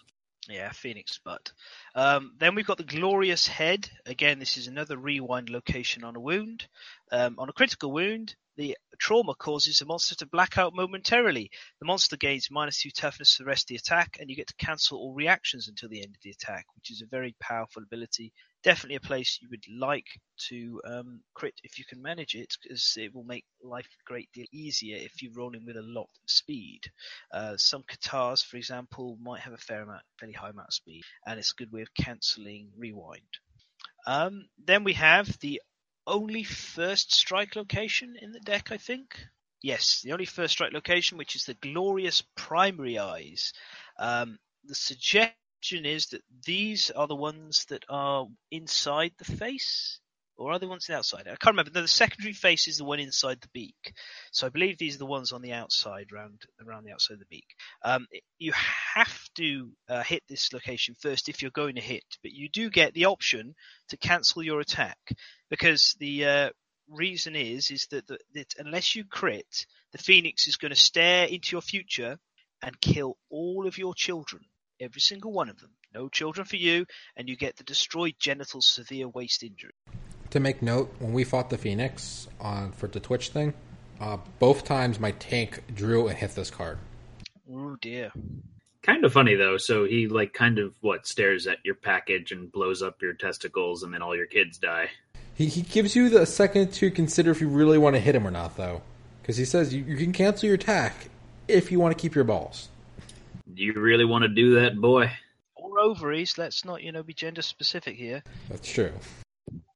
Well, I kind of picture this as sort of like you're about to poke it in its primary eyes, and you get this moment of sort of looking, and you see this future with all your children being unmade, and not one single one of them can ever go on the Phoenix's lawn as a consequence of your actions. So it's up to you. He's so possessive about his patch of turf that he won't even let your kids exist. But this doesn't affect. Sorry. This doesn't affect your current children, though, right? Well, that I don't think so. But if you really wanted to rules as written this card, rather than the intent of it, it's a monster stares into your future and kills all your children. So yes, it's suggesting future children, but as it's written, it kind of goes, I look into your future, and any kids you've just had are dead. I've killed your family. All of them, yes. But the crit location on this is very, very nice. Getting the -2 accuracy on the Phoenix, so this is definitely high risk, high reward. And also, this is an interesting one because it's a persistent injury with no persistent injury effect. So basically, if you do destroy its primary eyes, it loses the ability to stare into your future and get rid of all of your kiddies, all your children. I'm surprised they just didn't put archive this card on the critical. Yeah, that would have been more elegant, but this Kingdom Death has its eccentricities. Now we have the Glorious Soft Belly, which is another rewind location. And on a critical wound, you get to deliver a persistent injury of an open wound. Whenever the monster draws an AI card, roll 1d10 on a result of the one, it suffers a wound. This is very similar to the things that happens to the antelope and the white lion. 10% chance of injuring it each time it draws an AI card. The Phoenix does draw multiple AI cards sometimes, so it does have a chance of taking multiple wounds. It doesn't cancel the card drawn. But it's always nice when the monster kills itself, like we did with the DBK. That was cool. Okay, then we have the Glorious Wing Claws and the Glorious Wing Sphincter. I mentioned both these together because they have the same wound effect, which is they will do Eye of the Storm, which again, unless you're standing in the cardinal positions around the Phoenix, then you'll get knockback 7 and bash. With the Glorious Wing Claws, if you do crit, it gets a -1 damage token. Very desirable. And the Wing Sphincter gives you 1 insanity when you crit, and if you're insane, the taste is delicious and you gain 3 survival. Yeah, just to go back there, the first sentence there is the putrid sphincter explodes, so he has explosive diarrhea and you think it tastes fantastic. It's the sphincters on the wings. If you have a look at the model, which I don't think you have with you, it's got a number of sphincters all over its wings, which is where the melon stench comes from. So those are the pustules that it's referring to? Yes, I'm not sure if exactly it's the pustules or not, but yes, I think so. It's certainly not the back sphincter. All the buttholes. Many, many sphincters, yes. All right, now we've got the only impervious location that the Phoenix has, and of course, it's the hard beak. Sorry, super dense. What am I saying? It's got 2 impervious locations. This is the super dense location. On a reflex, the monster this is a reflex. The monster Right, let's start this one again. I'd like a do-over. You got the curse of please. Josh. Could you ask the Phoenix to wind back time? Hang on, I'm going to ask him. Can you wind back time, please? No, you fucked up, you stupid idiot. Start again. I guess that was the young Phoenix, not the old one. Oh dear. I don't know what I'm doing. It's late. Okay, do-over. The hard beak is a super dense location and the only super dense location in the Phoenix's deck. When you hit it on reflex, the monster's glare pierces the survivor's puny mind, causing them to be unable to read this card correctly and do terrible impressions, also causing explosions of pain. Turn to face the attacker and 1d10. If the result is less than the attacker's hunt XP, they suffer 1 brain damage for each age token they have, which is similar to the effect earlier in the deck. On a critical wound, however, you get to crack the beak, which stops the Phoenix destroying armor, making many of its attacks far less dangerous. Right. Now I've got that out of my system. You good now? Yes, I'm good. The young Phoenix was a bit of a shock, actually. He seemed to be a bit of a Cockney punk compared to the old one. So the soft lower gut is next. The underside is pale and soft, -2 toughness to wound this location. On a critical wound, the Phoenix's belly opens, spilling a thick, foul-smelling ooze. Any adjacent survivors begin to vomit and are knocked down. Persistent injury, time leak. All survivors gain Age Eater while this persistent injury is in play, which is spend 3 age tokens to gain 1 survival and gain a brain damage. So this location, if you can manage to crit it, gives you a tool to manipulate age tokens, making it a very desirable location to crit. Yeah, this is a really nice location. I actually don't ever think we've seen this location come up in our fights, because I don't remember this. I don't remember the Age Eater effect. No, it's it's only 1 card in the entire deck, but also this is another. I think we've established that the Phoenix's time manipulation abilities are located inside its guts. It's definitely to do with its intestines and stomach and the like, and liver. I just wonder what he eats now. Survivors, of course. I thought he used those for cleansing. Maybe, who knows? You're making me. Maybe he's a nice, pleasant fellow and just nibbles on the leaves of the nightmare tree, because you certainly never find a Phoenix without a nightmare tree around. Okay, then we've only got 4 more hit locations to discuss. Next we have the Tiny Wing Hands, which is an impervious location. You dislodge some of the parasites from the monster's glorious wing. Does nothing on a normal hit, and on a critical wound, you gain 1 small hand parasite's Phoenix resource. So this is sort of that ties into that thing I mentioned with the Screaming Antelope, where there are these little hand parasites that seem to be all over the place, and they infest the Phoenix as well. Little hands everywhere. Hands. Yes, they're little hands, and they've got tiny little tentacle things, which I guess allow them to grip as well. Then we've got the tail feathers, in another impervious location. The molting feathers fly through the air. On a critical wound, you get the tail feathers Phoenix resource and the small feathers Phoenix resource. So a nice location to crit, otherwise not much. This is basically equivalent to the glorious mane of the White Lion. And before we get to the most interesting card in the entire deck, we have the Deathblow card. This is the Inner Face. This is a -2 toughness to wound this location, and if it is the final hit location, when you deal the final wound, you get a death blow. If the Phoenix is killed in this location, its brain explodes. A shimmering rainbow appears in the spray of blood, revealing the secrets of the future. The survivors rejoice, and the moment changes them forever. All survivors gain 1 understanding, 1 courage, 1 hunt XP, and 1 weapon proficiency.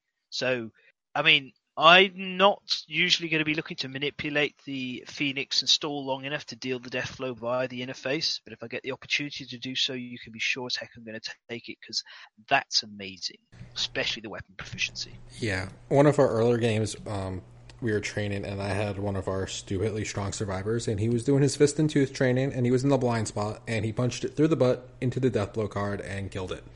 So he literally punched it through its butt into its brain and exploded it. I guess that's a better thing to happen to you if you went into the Phoenix's butt. Yeah. All right, we've got 1 card left, and it's an absolute doozy. Josh, do you want to do the honors? Sure. We have the trap card. Time Stop. All survivors are frozen in time. All survivors are doomed. They cannot use block or fighting arts, which I think this is the first trap card that we see anything about block or fighting arts on it. The attacker is caught hopeless. Perform basic action. Target the attacker. All attacks rolls hit on a 2+, regardless of any modifiers in play. So this makes all your evasion, everything else that you use to normally mitigate damage, useless. Yeah, this is just a mean card. This is basically, I don't care how good you are, I'm going to hit you.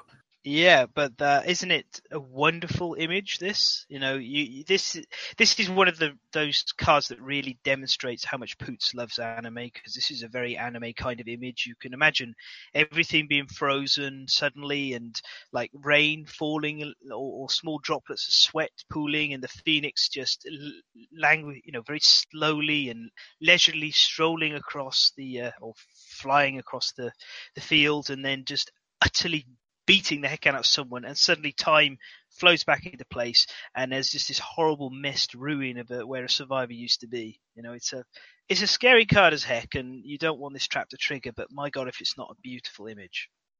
Absolutely. It definitely contributes to the beautiful imagery and flavor that the Phoenix has in all of its cards. Yeah. And this is probably one of the hardest cards to actually gain in the game. Oh, yeah. Yeah, pretty straightforward. There's not a lot of subtext for you to dig through and try and avert there. It's basically, no, you're going to get hit as long as I don't roll a 1. Yeah, this is the Phoenix literally going, well, now, you've pushed me far enough. This is what I can really do. All right, so that's all of the hit location cards, correct? Correct. We've got a quick dip through the resource deck and then a look at Deja Vu, and then we'll go through the gear. So you want to give us a breakdown of the resources then, Fen? Certainly. Give me a second. Right, so I haven't done my usual breakdown on this because I haven't had the chance to, but we have 7 hide cards, 8 bone cards, and 9 organs. Plus there's a few of them in there that have a few extra bits and pieces to them. Of the hide cards, they're all fairly straightforward. There are 3 small feathers and 3 tail feathers, which are of some relevance because they're used in different parts of the crafting. Some parts of the army use small feathers, some use tail feathers. As mentioned, the feather shield uses small feathers. The feather mantle uses tail feathers. The final hide card is its glorious mustache, which the Phoenix Whisker, which is used for making the arc bow. On the bone front, there are 3 hollow wing bones, which are used in the armor. There is the Phoenix Finger, 2 of those, which are used for making the Finger of God spear. The bird beak, which, that used in anything? I can't remember. I don't think it is. Am I right? Yeah, I don't think it's used at all in anything. The wishbone, which is used in making the arc bow. And then the black skull, which is an iron, a skull, and a bone, and it's aged to perfection. This is, I think, the most desirable location. This has an extra effect if you're playing People of the Skull, or People of the Bone, as some people call it. This is a skull and an iron skull, and when playing People of the Skull, normally you can only use items with the bone keyword, but any iron item which has been crafted using the black skull, you're allowed to use as well, because it's also a bone. So that's definitely a big deal in that campaign. It allows you to get some usually unattainable weapons for it, or other gear. Right, and then finally we've got the organs. We've got 3 Mucilent droppings, which we've established how you get those. You let the Phoenix excrete on you. You've got the rainbow droppings, which is also not only just an organ, but it's a consumable. You can consume it by you archive it, roll 1d10 on a 7+, you gain a permanent plus on speed. Otherwise, your heart explodes, killing you instantly. So this is one of those things that probably you don't normally consume. If I remember correctly as well, it is used in making the Robo Katana. Then we have the Phoenix Eye, which in addition to being an organ is also a scrap. The I was looking at the flavor text of that one. So It says filled with a thick metallic liquid. So that's an interesting side note. Yeah, it's a nice little bit of flavor. Apparently it's tasty as well from that other hit location. Then we got the pustules. They're consumable organs. There's no effect from the consume, but that the consumable does have some small effects on resources. And the aroma is very tempting. So these are the things that smell like melons. Then the final 2 are both one-offs. There's the small hand parasites, they're just an organ. They're still wriggling. And the shimmering halo, which is curiously heavy, and this is what you use to make the hours ring, making it one of the most desirable organs in the entire deck. So there we are. Okay, so those are all of the Phoenix-specific resources. We're going to jump into the gear now, right? Well, let's stop in real quick. I don't have my book in front of me. What's the other rewards you get for a level 3 Phoenix when you defeat? Ooh, yes. And what's his defeat condition also? So that's another good thing we can talk about real quick. We will do. Yeah, give me one moment. I do have my book. I just need to open it to the right page. Okay, sorry about that. Here we are. Right, so the aftermath for the success is the usual 100 XP, weapon proficiency if eligible, and rewards. The rewards, the first time the Phoenix is defeated, gain the Plumery settlement location. Survivors with age tokens gain +1 understanding, and you gain rewards.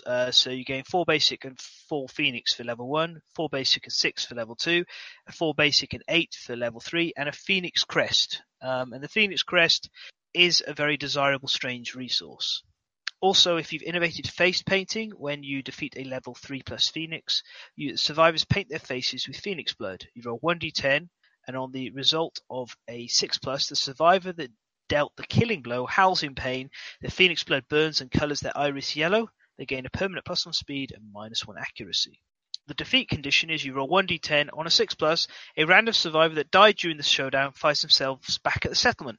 They lose all their courage and understanding and must select a new name.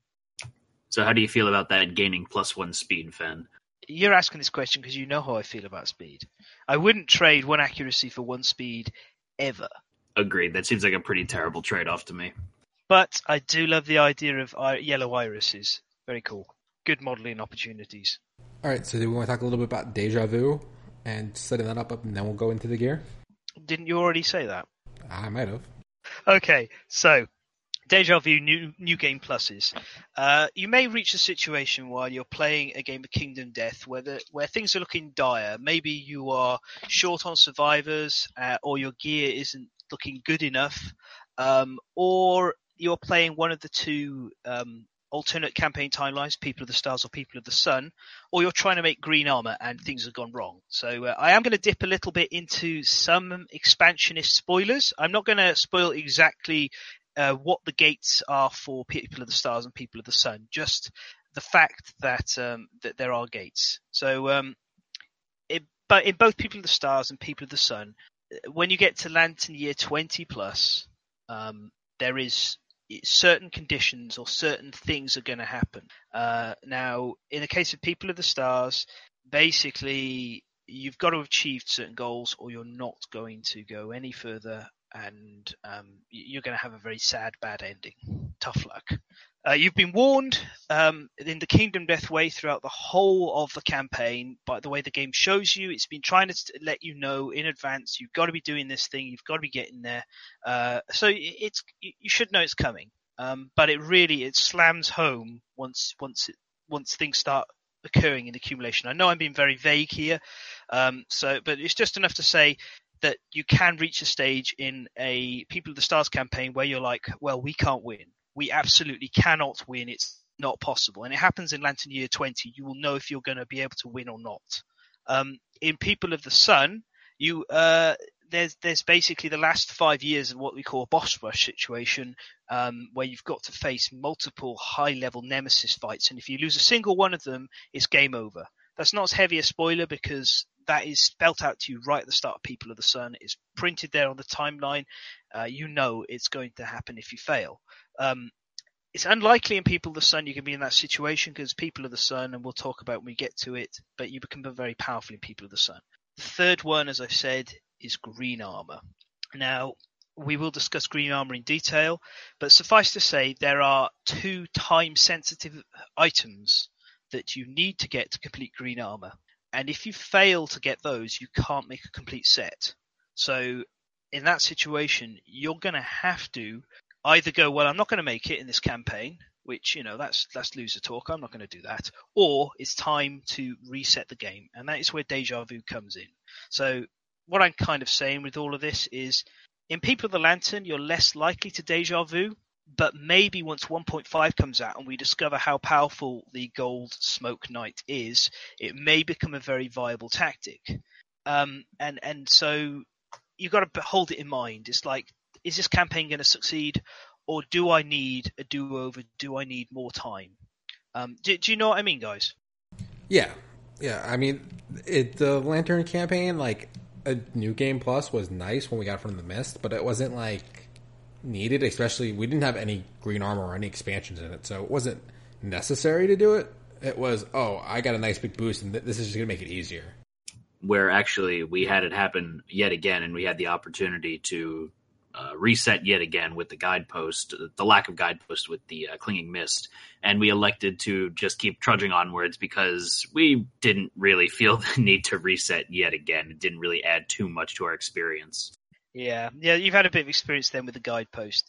I actually, as a slight aside anecdote, started 2 weeks ago a campaign with a friend of mine playing People of the Stars. We got guideposted 4 times in a row in the first. We played 7 Lantern Years, and we basically ended the session on Lantern Year 2. So that was fun. But so we're going to talk about deja vuing now. This is a conscious choice to do this. So the first decision you have to make if you're going to deja vu is how strong you are, because this is only 1 out of 4 legendary cards. It has a 25% chance of being in the level 1 Phoenix's deck. When you get to the level 2 Phoenix, because top of the food chain is taken out of the deck, which does make the encounter scarier, this becomes more likely because you've got 2 legendary cards in the deck, and that means you've got a 60% chance of getting it, 66%, 2 out of 3. And against a level 3 Phoenix, it's even more likely again. So generally, if you're going to deja vu, my recommendation is to pick the level 2 Phoenix. It's got the highest chance. It's not as terrifying as the level 3 is, but it's manageable. You do have to be quite strong to manage this. If you're going to try and do against level 1s, it could take you at least 4, maybe even more. So just be aware of that. Your target choice. The next thing is setup. You cannot sensibly do deja vuing safely with normal survivors. So, Matt, Josh, do you want to take a guess what kind of survivors you take into this? Ageless. Bingo, full points. Absolutely. So once you've chosen you're going to start deja vuing, your very first port of call is to make ageless survivors. So you're going to have to judge how much time you have left in your timeline, pick the guys you're going to take, and get after those level 1 lions. I'm not going to go into the details of maxing out understanding here because we talked about that in the first podcast about the white lion, so you can listen to that one if you want to learn about that. Just to warn you, there are some spoilers about other bits and pieces in that episode. There almost always is. And you get your ageless survivors. The trick here, if you want to increase the chance of gaining ageless survivors, is to pick the romantic conviction. So conviction, is it? Principle. Romantic, principle. Yeah, you want to pick the romantic principle. That does have the penalty of the Bone Witch turning up, so you might be on a short timeline if you've done it that way, or you might have to do these windows in between the witch. So it can get awkward, but Bone Witch, just be aware of it. The reason that you pick romantic is it doubles the chances of gaining ageless survivors, which means you have to hunt less white lions, less level 1 white lions to succeed. So let's assume you've done that. You've got your 4 ageless survivors. That now it's time to go after those phoenixes. Go after those level 2 phoenixes when you're confident. And basically, you play a holding pattern in the game. You're looking to trim the phoenix down, handle it very carefully. You want slow weapons. You don't want to be reckless. You want to AI manipulate to pull deja vu from the deck, get it safe into the discard pile, making sure everyone's got age tokens when that does happen. You really want to make sure nobody ever is in the blind spot, so they don't get anatoriumed, because they will get completely unmade if it happens, because they're going to have so many age tokens. And then you're looking to survive. So you're looking to block, you're looking to dodge, you're looking to trim away all of the dangerous cards that the Phoenix has in its AI deck and leave it with mostly harmless ones that gain age tokens, handle its basic attacks, and then eventually you get to 25 age tokens and the Phoenix will reset. This is not an easy thing to do. It takes practice, it takes time, and it is definitely one of the more advanced things you can do. But the stuff you can do when you achieve it is incredible, like just utterly ridiculous. As I said, I talked about a campaign where I looped 4 times, so I had 5 timelines. By the end of that, I had 3 full sets of green armor, and the last survivor had a full set of Cyclopean.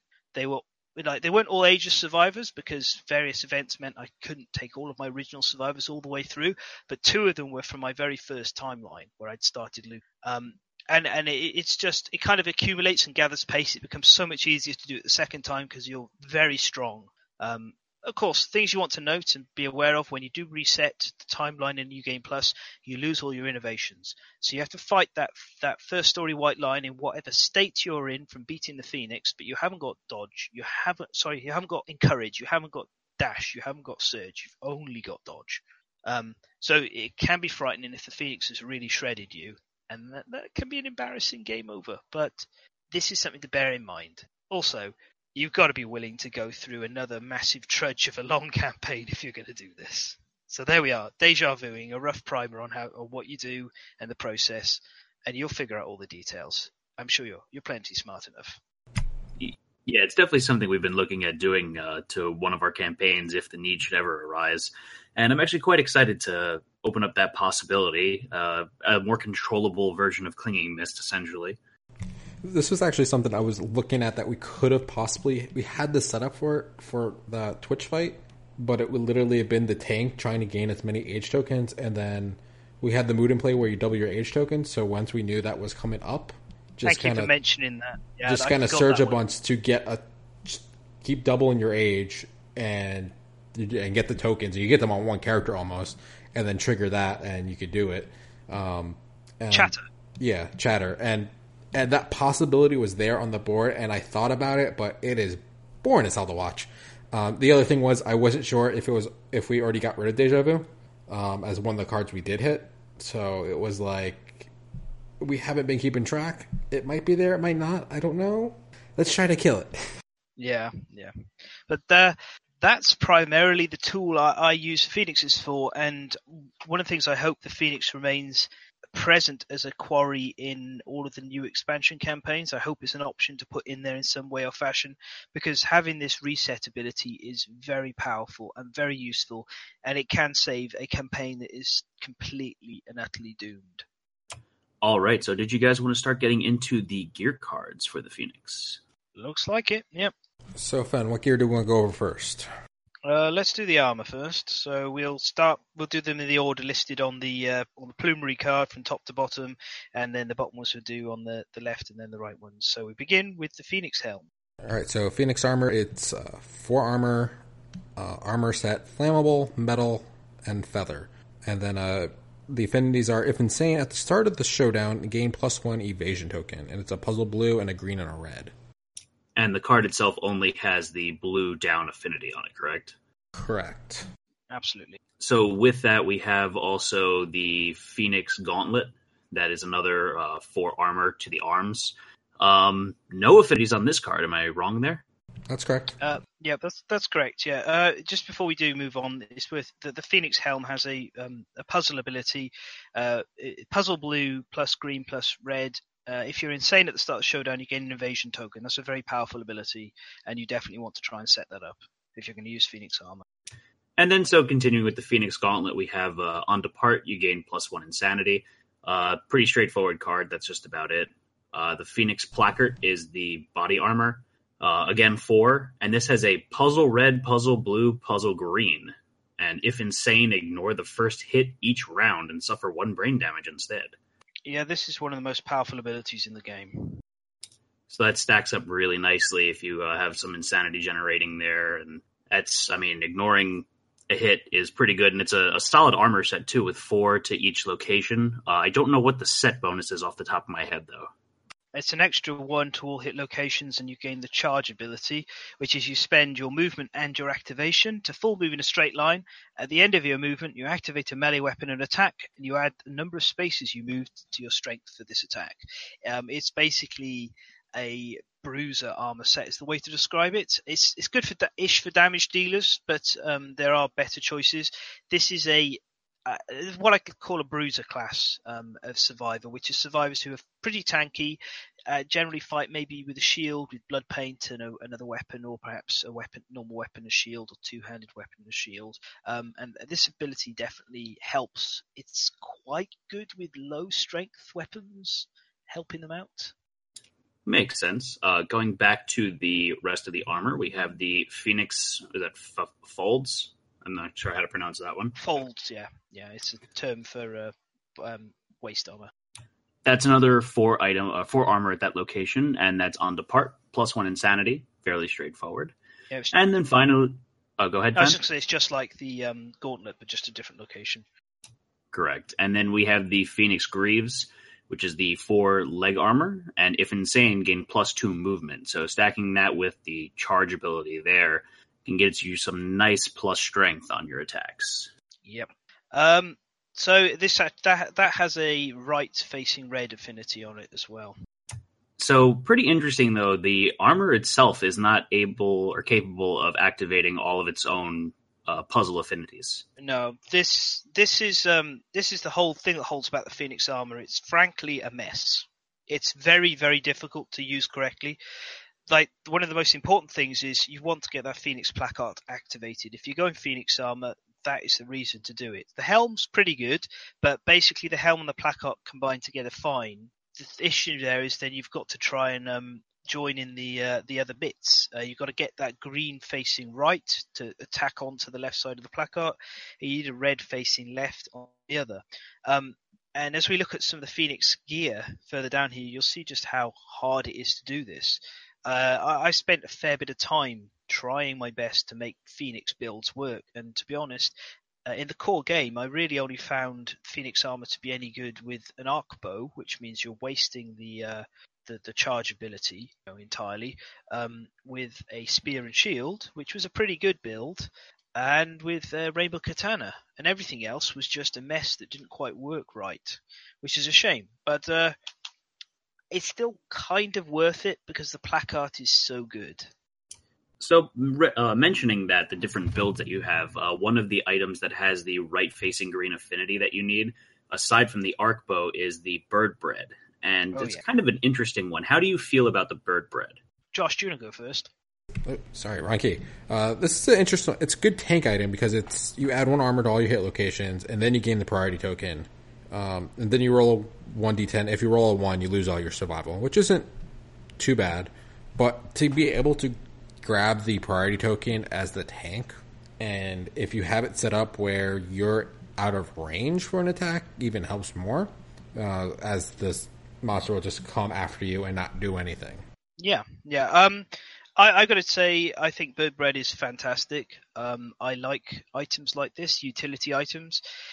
The green affinity on the right is a huge part of making it amazing, because this is this is a once per showdown ability. So if this didn't have an affinity on it, it would be good.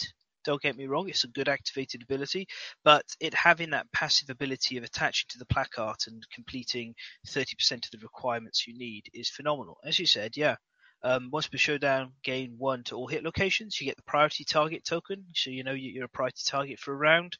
And there's only a 10% chance of reducing your survival to 0. If you have 0 survival already, that's not even a drawback. I like this item. It's one of the ones I rate from the Phoenix quite a bit. And I like that it's not just a straightforward bash things or protect you item. It's a little bit different. So there's a couple more items that have the right green affinity to activate that placard. One of them is also the Feather Mantle. And the Feather Mantle also has a down red and a left blue affinity, and has the ability of when you suffer knockback, you may ignore collision with other survivors and reduce the movement by up to 3 spaces. So you're essentially, the real nice thing there is limiting your knockback by, lowering it by 3. Yeah, we're sorry, we are just getting a little out of order here.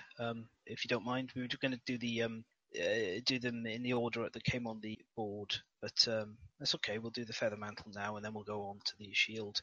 I want to leave the Crest Crown till last, if that's okay. Gotcha. Okay, sorry about that. Yeah, the Feather Mantle, it's the affinities on this, really. I mean, the static passive ability is okay, reducing the movement by 3 is useful for fighting the Phoenix. So if you're planning to farm the Phoenix a fair bit, this is an item you seriously want to consider. It reduces Razor Wing and makes it less of a problem. In fact, combined with bandages, that's the word, you can negate a lot of the problems that the Phoenix inflicts on you. So, I guess the shield, bandages, Feather Mantle, and dash and surge, you pretty much got every tool you need to handle the Phoenix as long as you have reasonably good armor and weapons. So yeah, alright. I've just talked myself into being like, the Feather Mantle actually has uses beyond just affinities. So yeah, I guess this is a decent decent item. The affinities in particular, very nice. I will say though, if you do tack this into fix the Phoenix placard, it's a bit of a waste of 2 affinity slots. So maybe this item is better used on other pieces, other armor sets. Josh? Yeah, I like the affinities on it. The abilities, collision with other survivors very rarely happens. So the only other nice thing is the reduce the movement by 3 spaces. Thing is, most of the time you get knockback 5, and if you have a full armor set, you get that charge ability.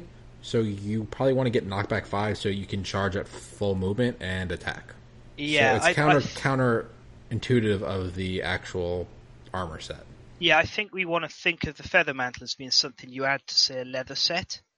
Yeah, leather set would be nice because you wouldn't get bash, you just get knocked back a few spaces. It could be interesting with the Gorm armor set with guard ability, since you can kind of move 3 spaces with that, and it might actually help fill out some of the other affinities in that. I gotta look at my armor set. Yeah, we'll come back to it when we start looking at the expansion armors and see where the feather mantle fits in. I think it might fit in with the rolling armor as well, but we'll take a look at that. So we'll go to the feather shields, are we?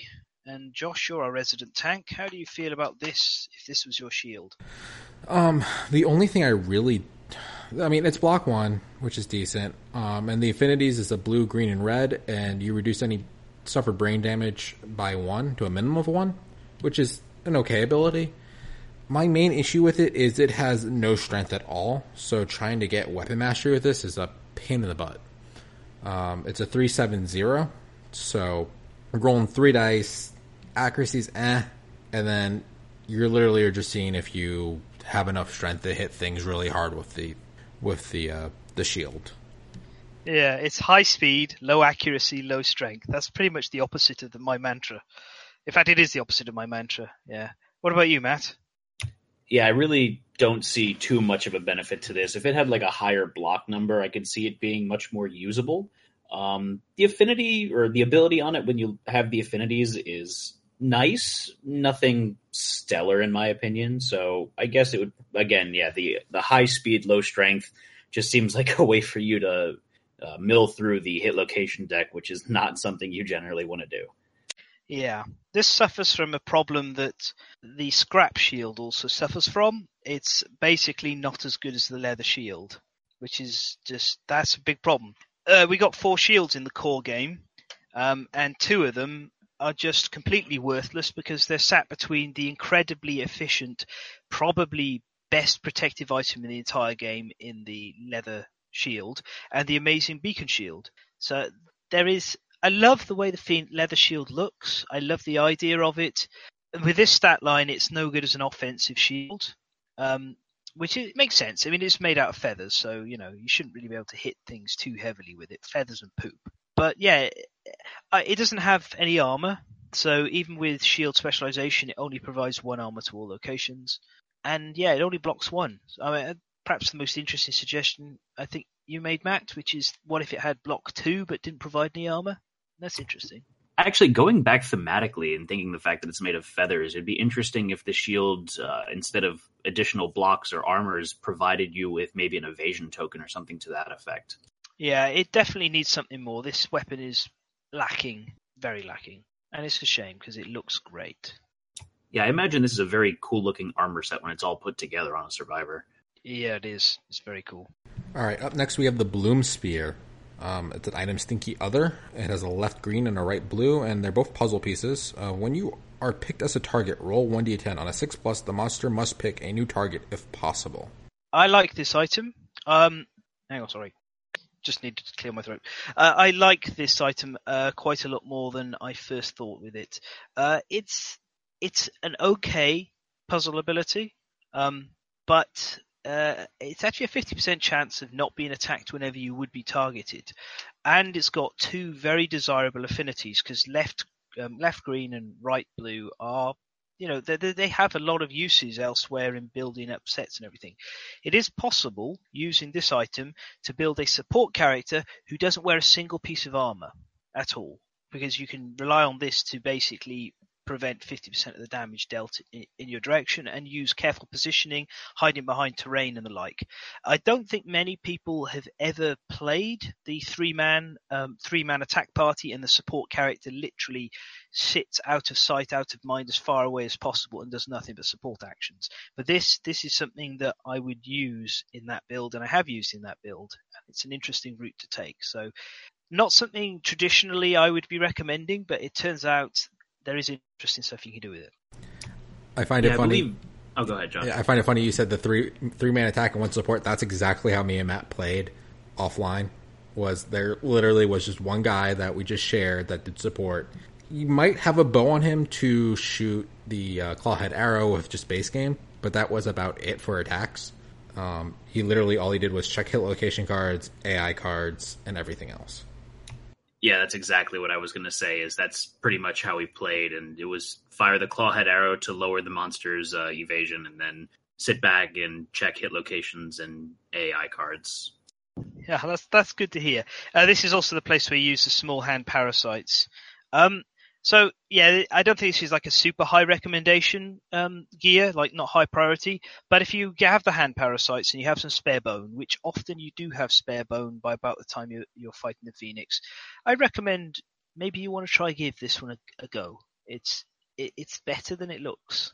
It's also not bad on not just pure support characters, but on damage characters who aren't as heavily armored, because then they can deflect the attacks across to the tank instead. Yeah, I can see it being very beneficial on a glass cannon type build. Or you're a ranged guy, so if he's out of the way, the monster doesn't run across the board and go after him. He stays with the melee guys. Absolutely. So what is the next piece of gear we're looking at? The Sonic Tomahawk, and I know Fenn's going to love this one. On a perfect hit, make one additional attack roll. Then if you get all the affinities, puzzle red, which is a left red, 2 greens, and a blue, it gains Savage and Paired. So, and I bet you're playing with this paired on a Survivor, right? No. I actually did try my absolute best to make this work, because there are not many axes in the core game that are particularly good. I love the artwork. I love the sculpt. I love the idea of this. It's just, why has it got 2 strength? Why?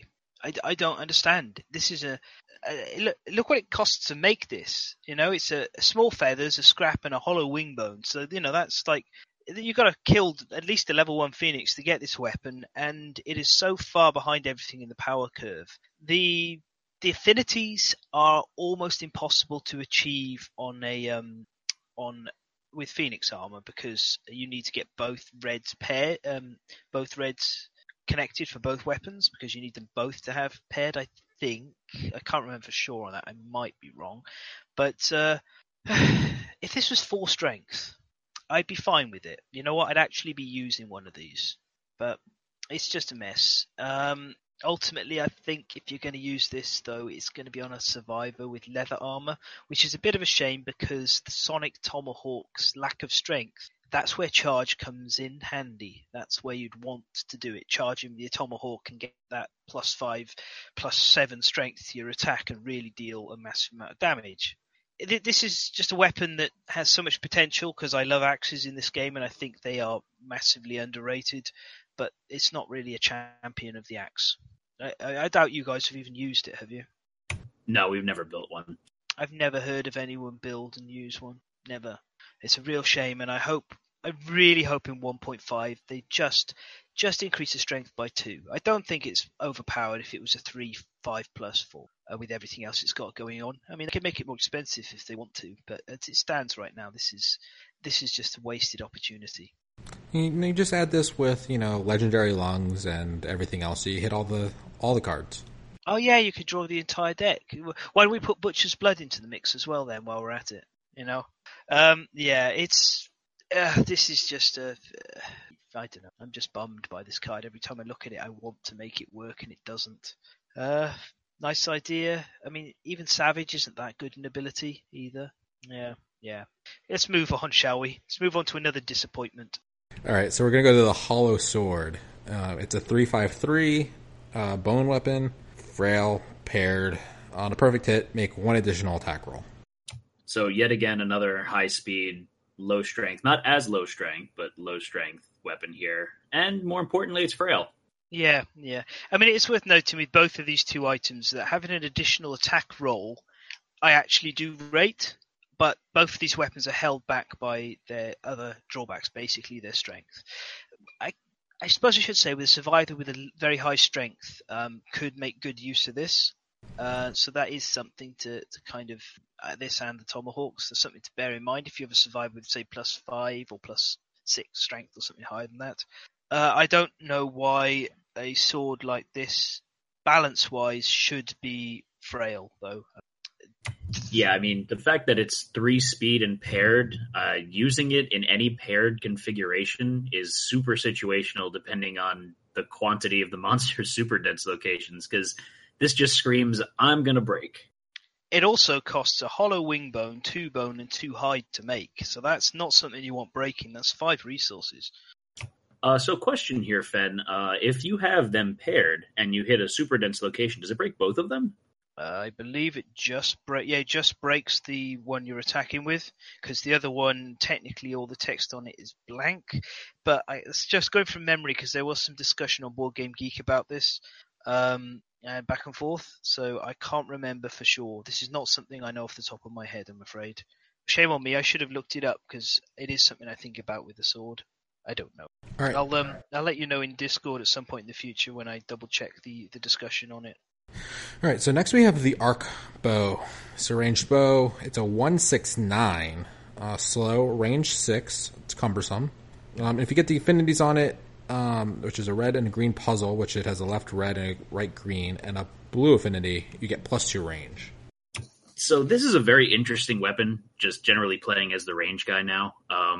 I feel like it's been overshadowed by the Vespertine just because of the Vespertine's sniper bow ability. But having this in the core game with the affinities linked up and getting +2 range, so you're running around with 8 range on the bow, is really awesome. And it's also got crazy high strength for a bow.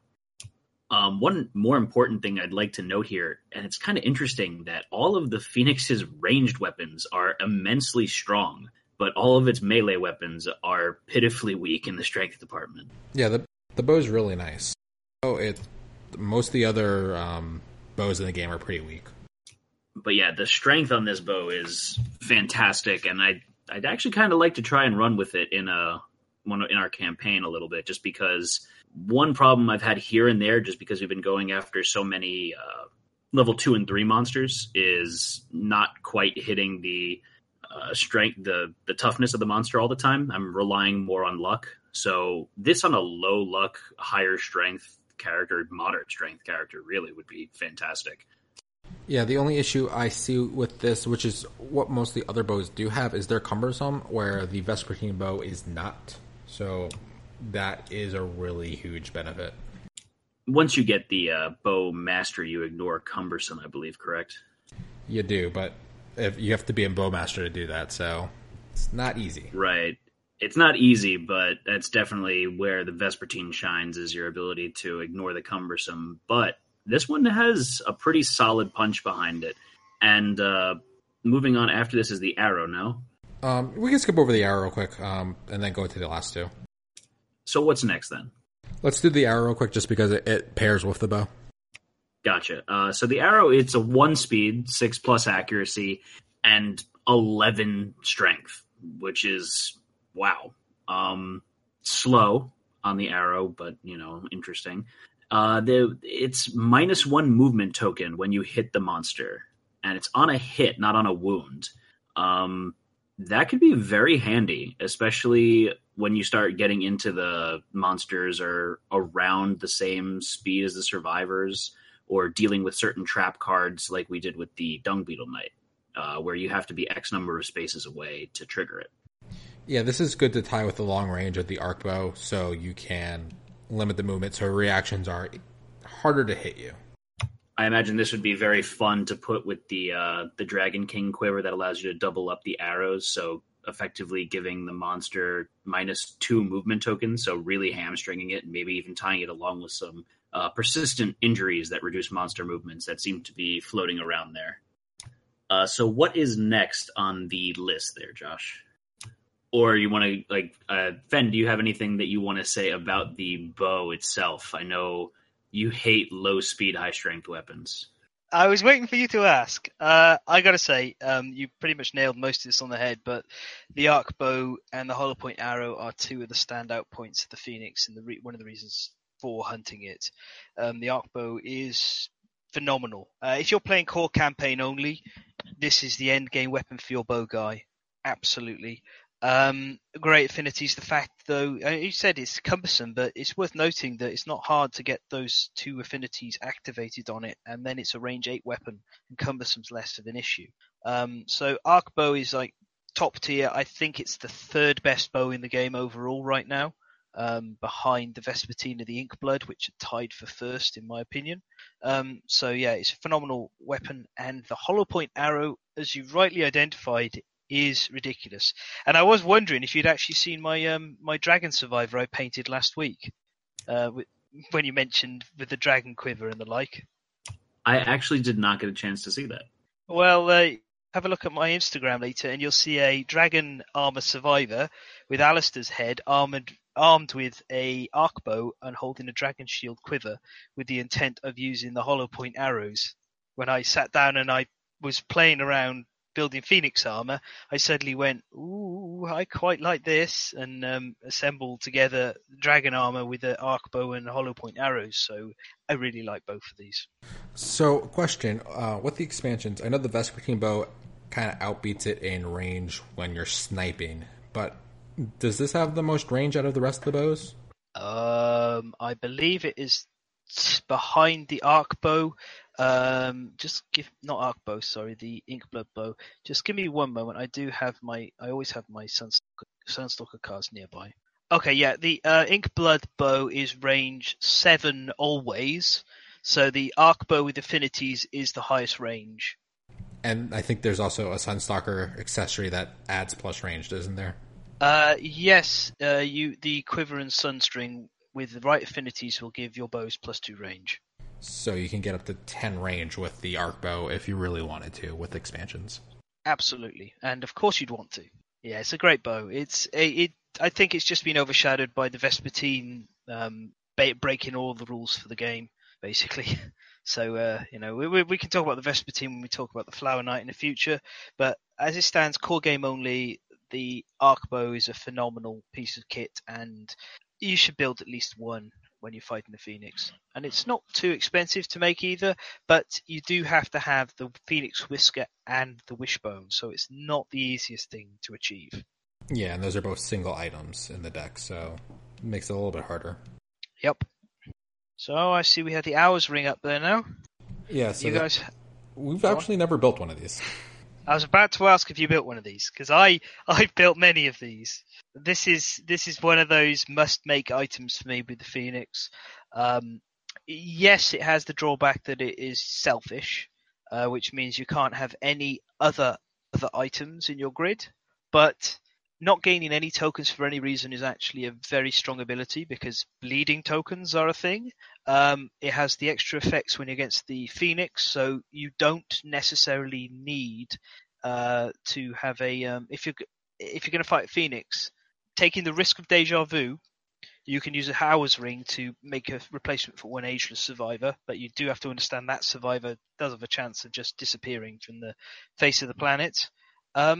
And also, you can take retired wearers out, which is just fantastic. We've actually we suffered an unfortunate incident where during our People of the Stars campaign against the Lion Knight, where my dear friend Chandy ignored all instruction and got our bow guy killed, who was the villain at the time, and so we lost that round against the Lion Knight, and one of our constellations promptly retired as a result of the defeat. So we went and got an Hours Ring so she can come out again when she wants to. So I really rate this item a great deal. Having an amazing survivor who can keep departing, keep going, is a great replacement if you haven't managed to get ageless on them.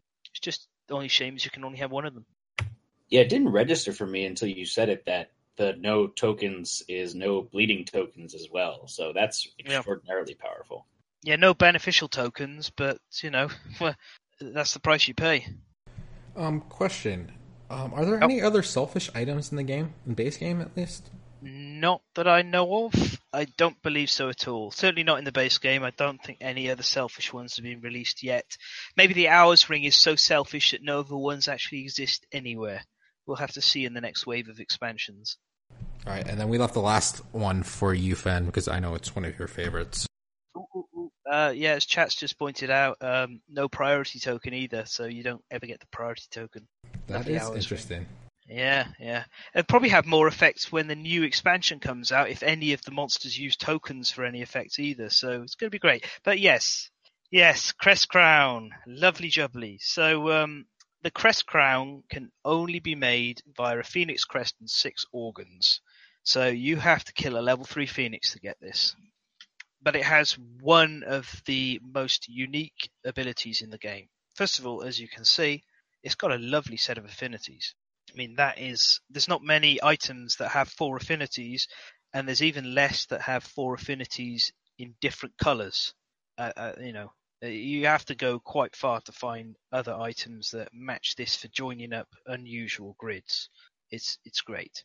It has a nice replacement ability to give you insanity and survival, giving it a good combo with the Phoenix set as a whole. This actually, if you do put it onto the Phoenix armor grid, what this does is it sits above the placard, and then the helm sits above it. So this will sit right in the middle of the grid, and it provides so many extra affinities that it's unheard of. It's amazing.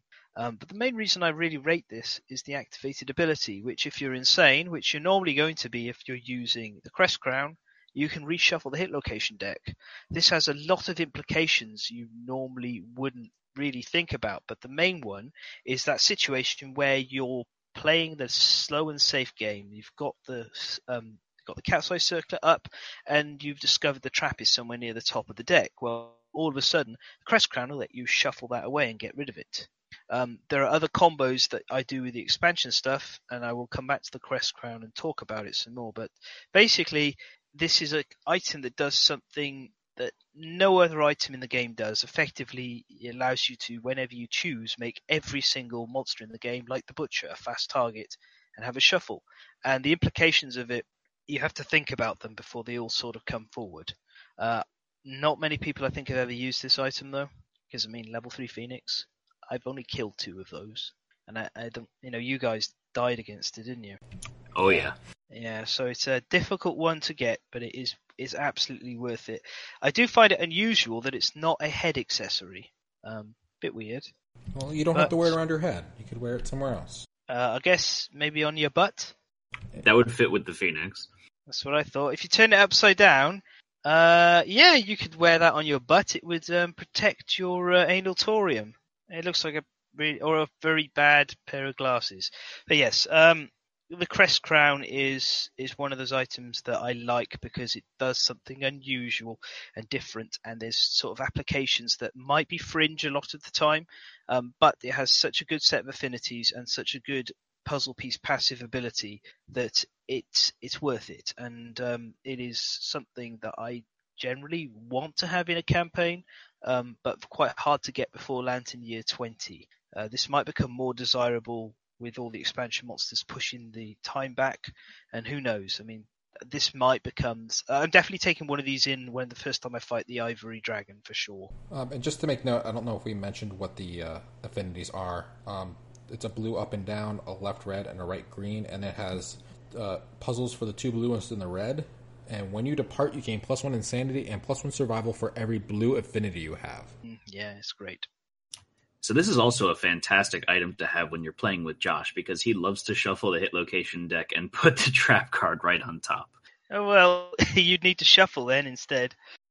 But no, it's actually very handy too if you're playing and the trap card comes up earlier than you anticipated and you're doing the slow and steady route where you planned on burying the trap card with the cat's eye circlet, and it just pops up way too early and you don't want to dedicate one survivor solely for burial of the trap card.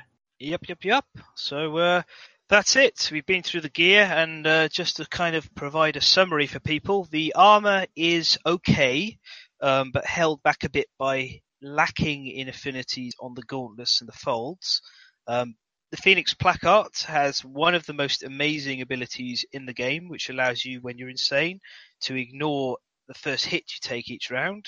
Incredible. It's so good that when we talk about some of the builds with the expansions, I'll be coming back to this to talk about it, because it's a key part of hybrid sets. Not exclusive hybrid sets like pre-designed ones, but build it your own. This is an ability that's so good it's worth splashing into armor. The other highlights would be the Bloom Spear is very interesting to use for non-tanking characters. The Arc Bow is a phenomenal piece of kit that everybody should try at some point. Hollow Point arrows are ridiculous. The Feather Mantle has more applications than we thought when we realised until we started talking about it. Bird Bread is great, the Hour's Ring is amazing, and the Crest Crown is fantastic. So overall, apart from the armour being a bit lackluster, just lacking that final tweak to bring it on par with some of the other stuff that you'd want, Phoenix gear is very easy to recommend overall. Absolutely. And is there anything else you guys wanted to touch on before we wrap it up for this evening? I think that's it. Fen, you have anything? No, I think I've pretty much exhausted everything. We've been talking about the Phoenix for a lot longer than I thought we would be.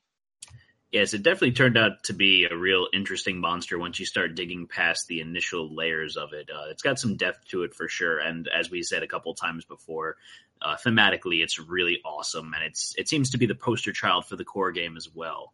I should certainly say so, young man. I'm certainly a very interesting creature. And where am I again? What am I doing? Just check your excretions there, old man Phoenix. What? Are you calling me poop boy? Why, Okay. I should shit on you.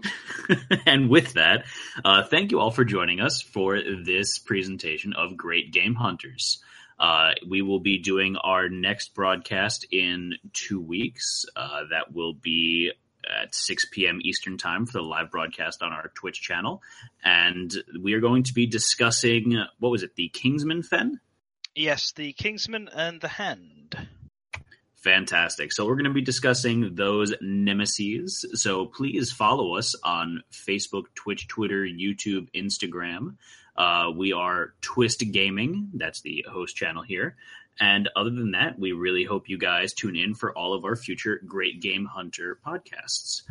Is there anything else before we sign off that you guys wanted to add?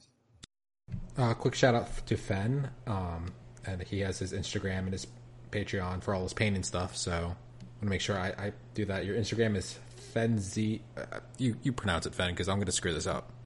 Fen Saunig. All right. See, yeah, I was definitely going to screw that up. All right, and Fen does phenomenal work on the painting of the minis, so go check him out. Other than that, please join us for our future broadcasts, and thank you for joining us this evening. This is Twist Gaming with the Great Game Hunters podcast, signing off. I'm Matt. I'm Josh. And I'm Old Man Phoenix, and get off my lawn! Good night, everyone. Go on, shoo! Go away! Good night.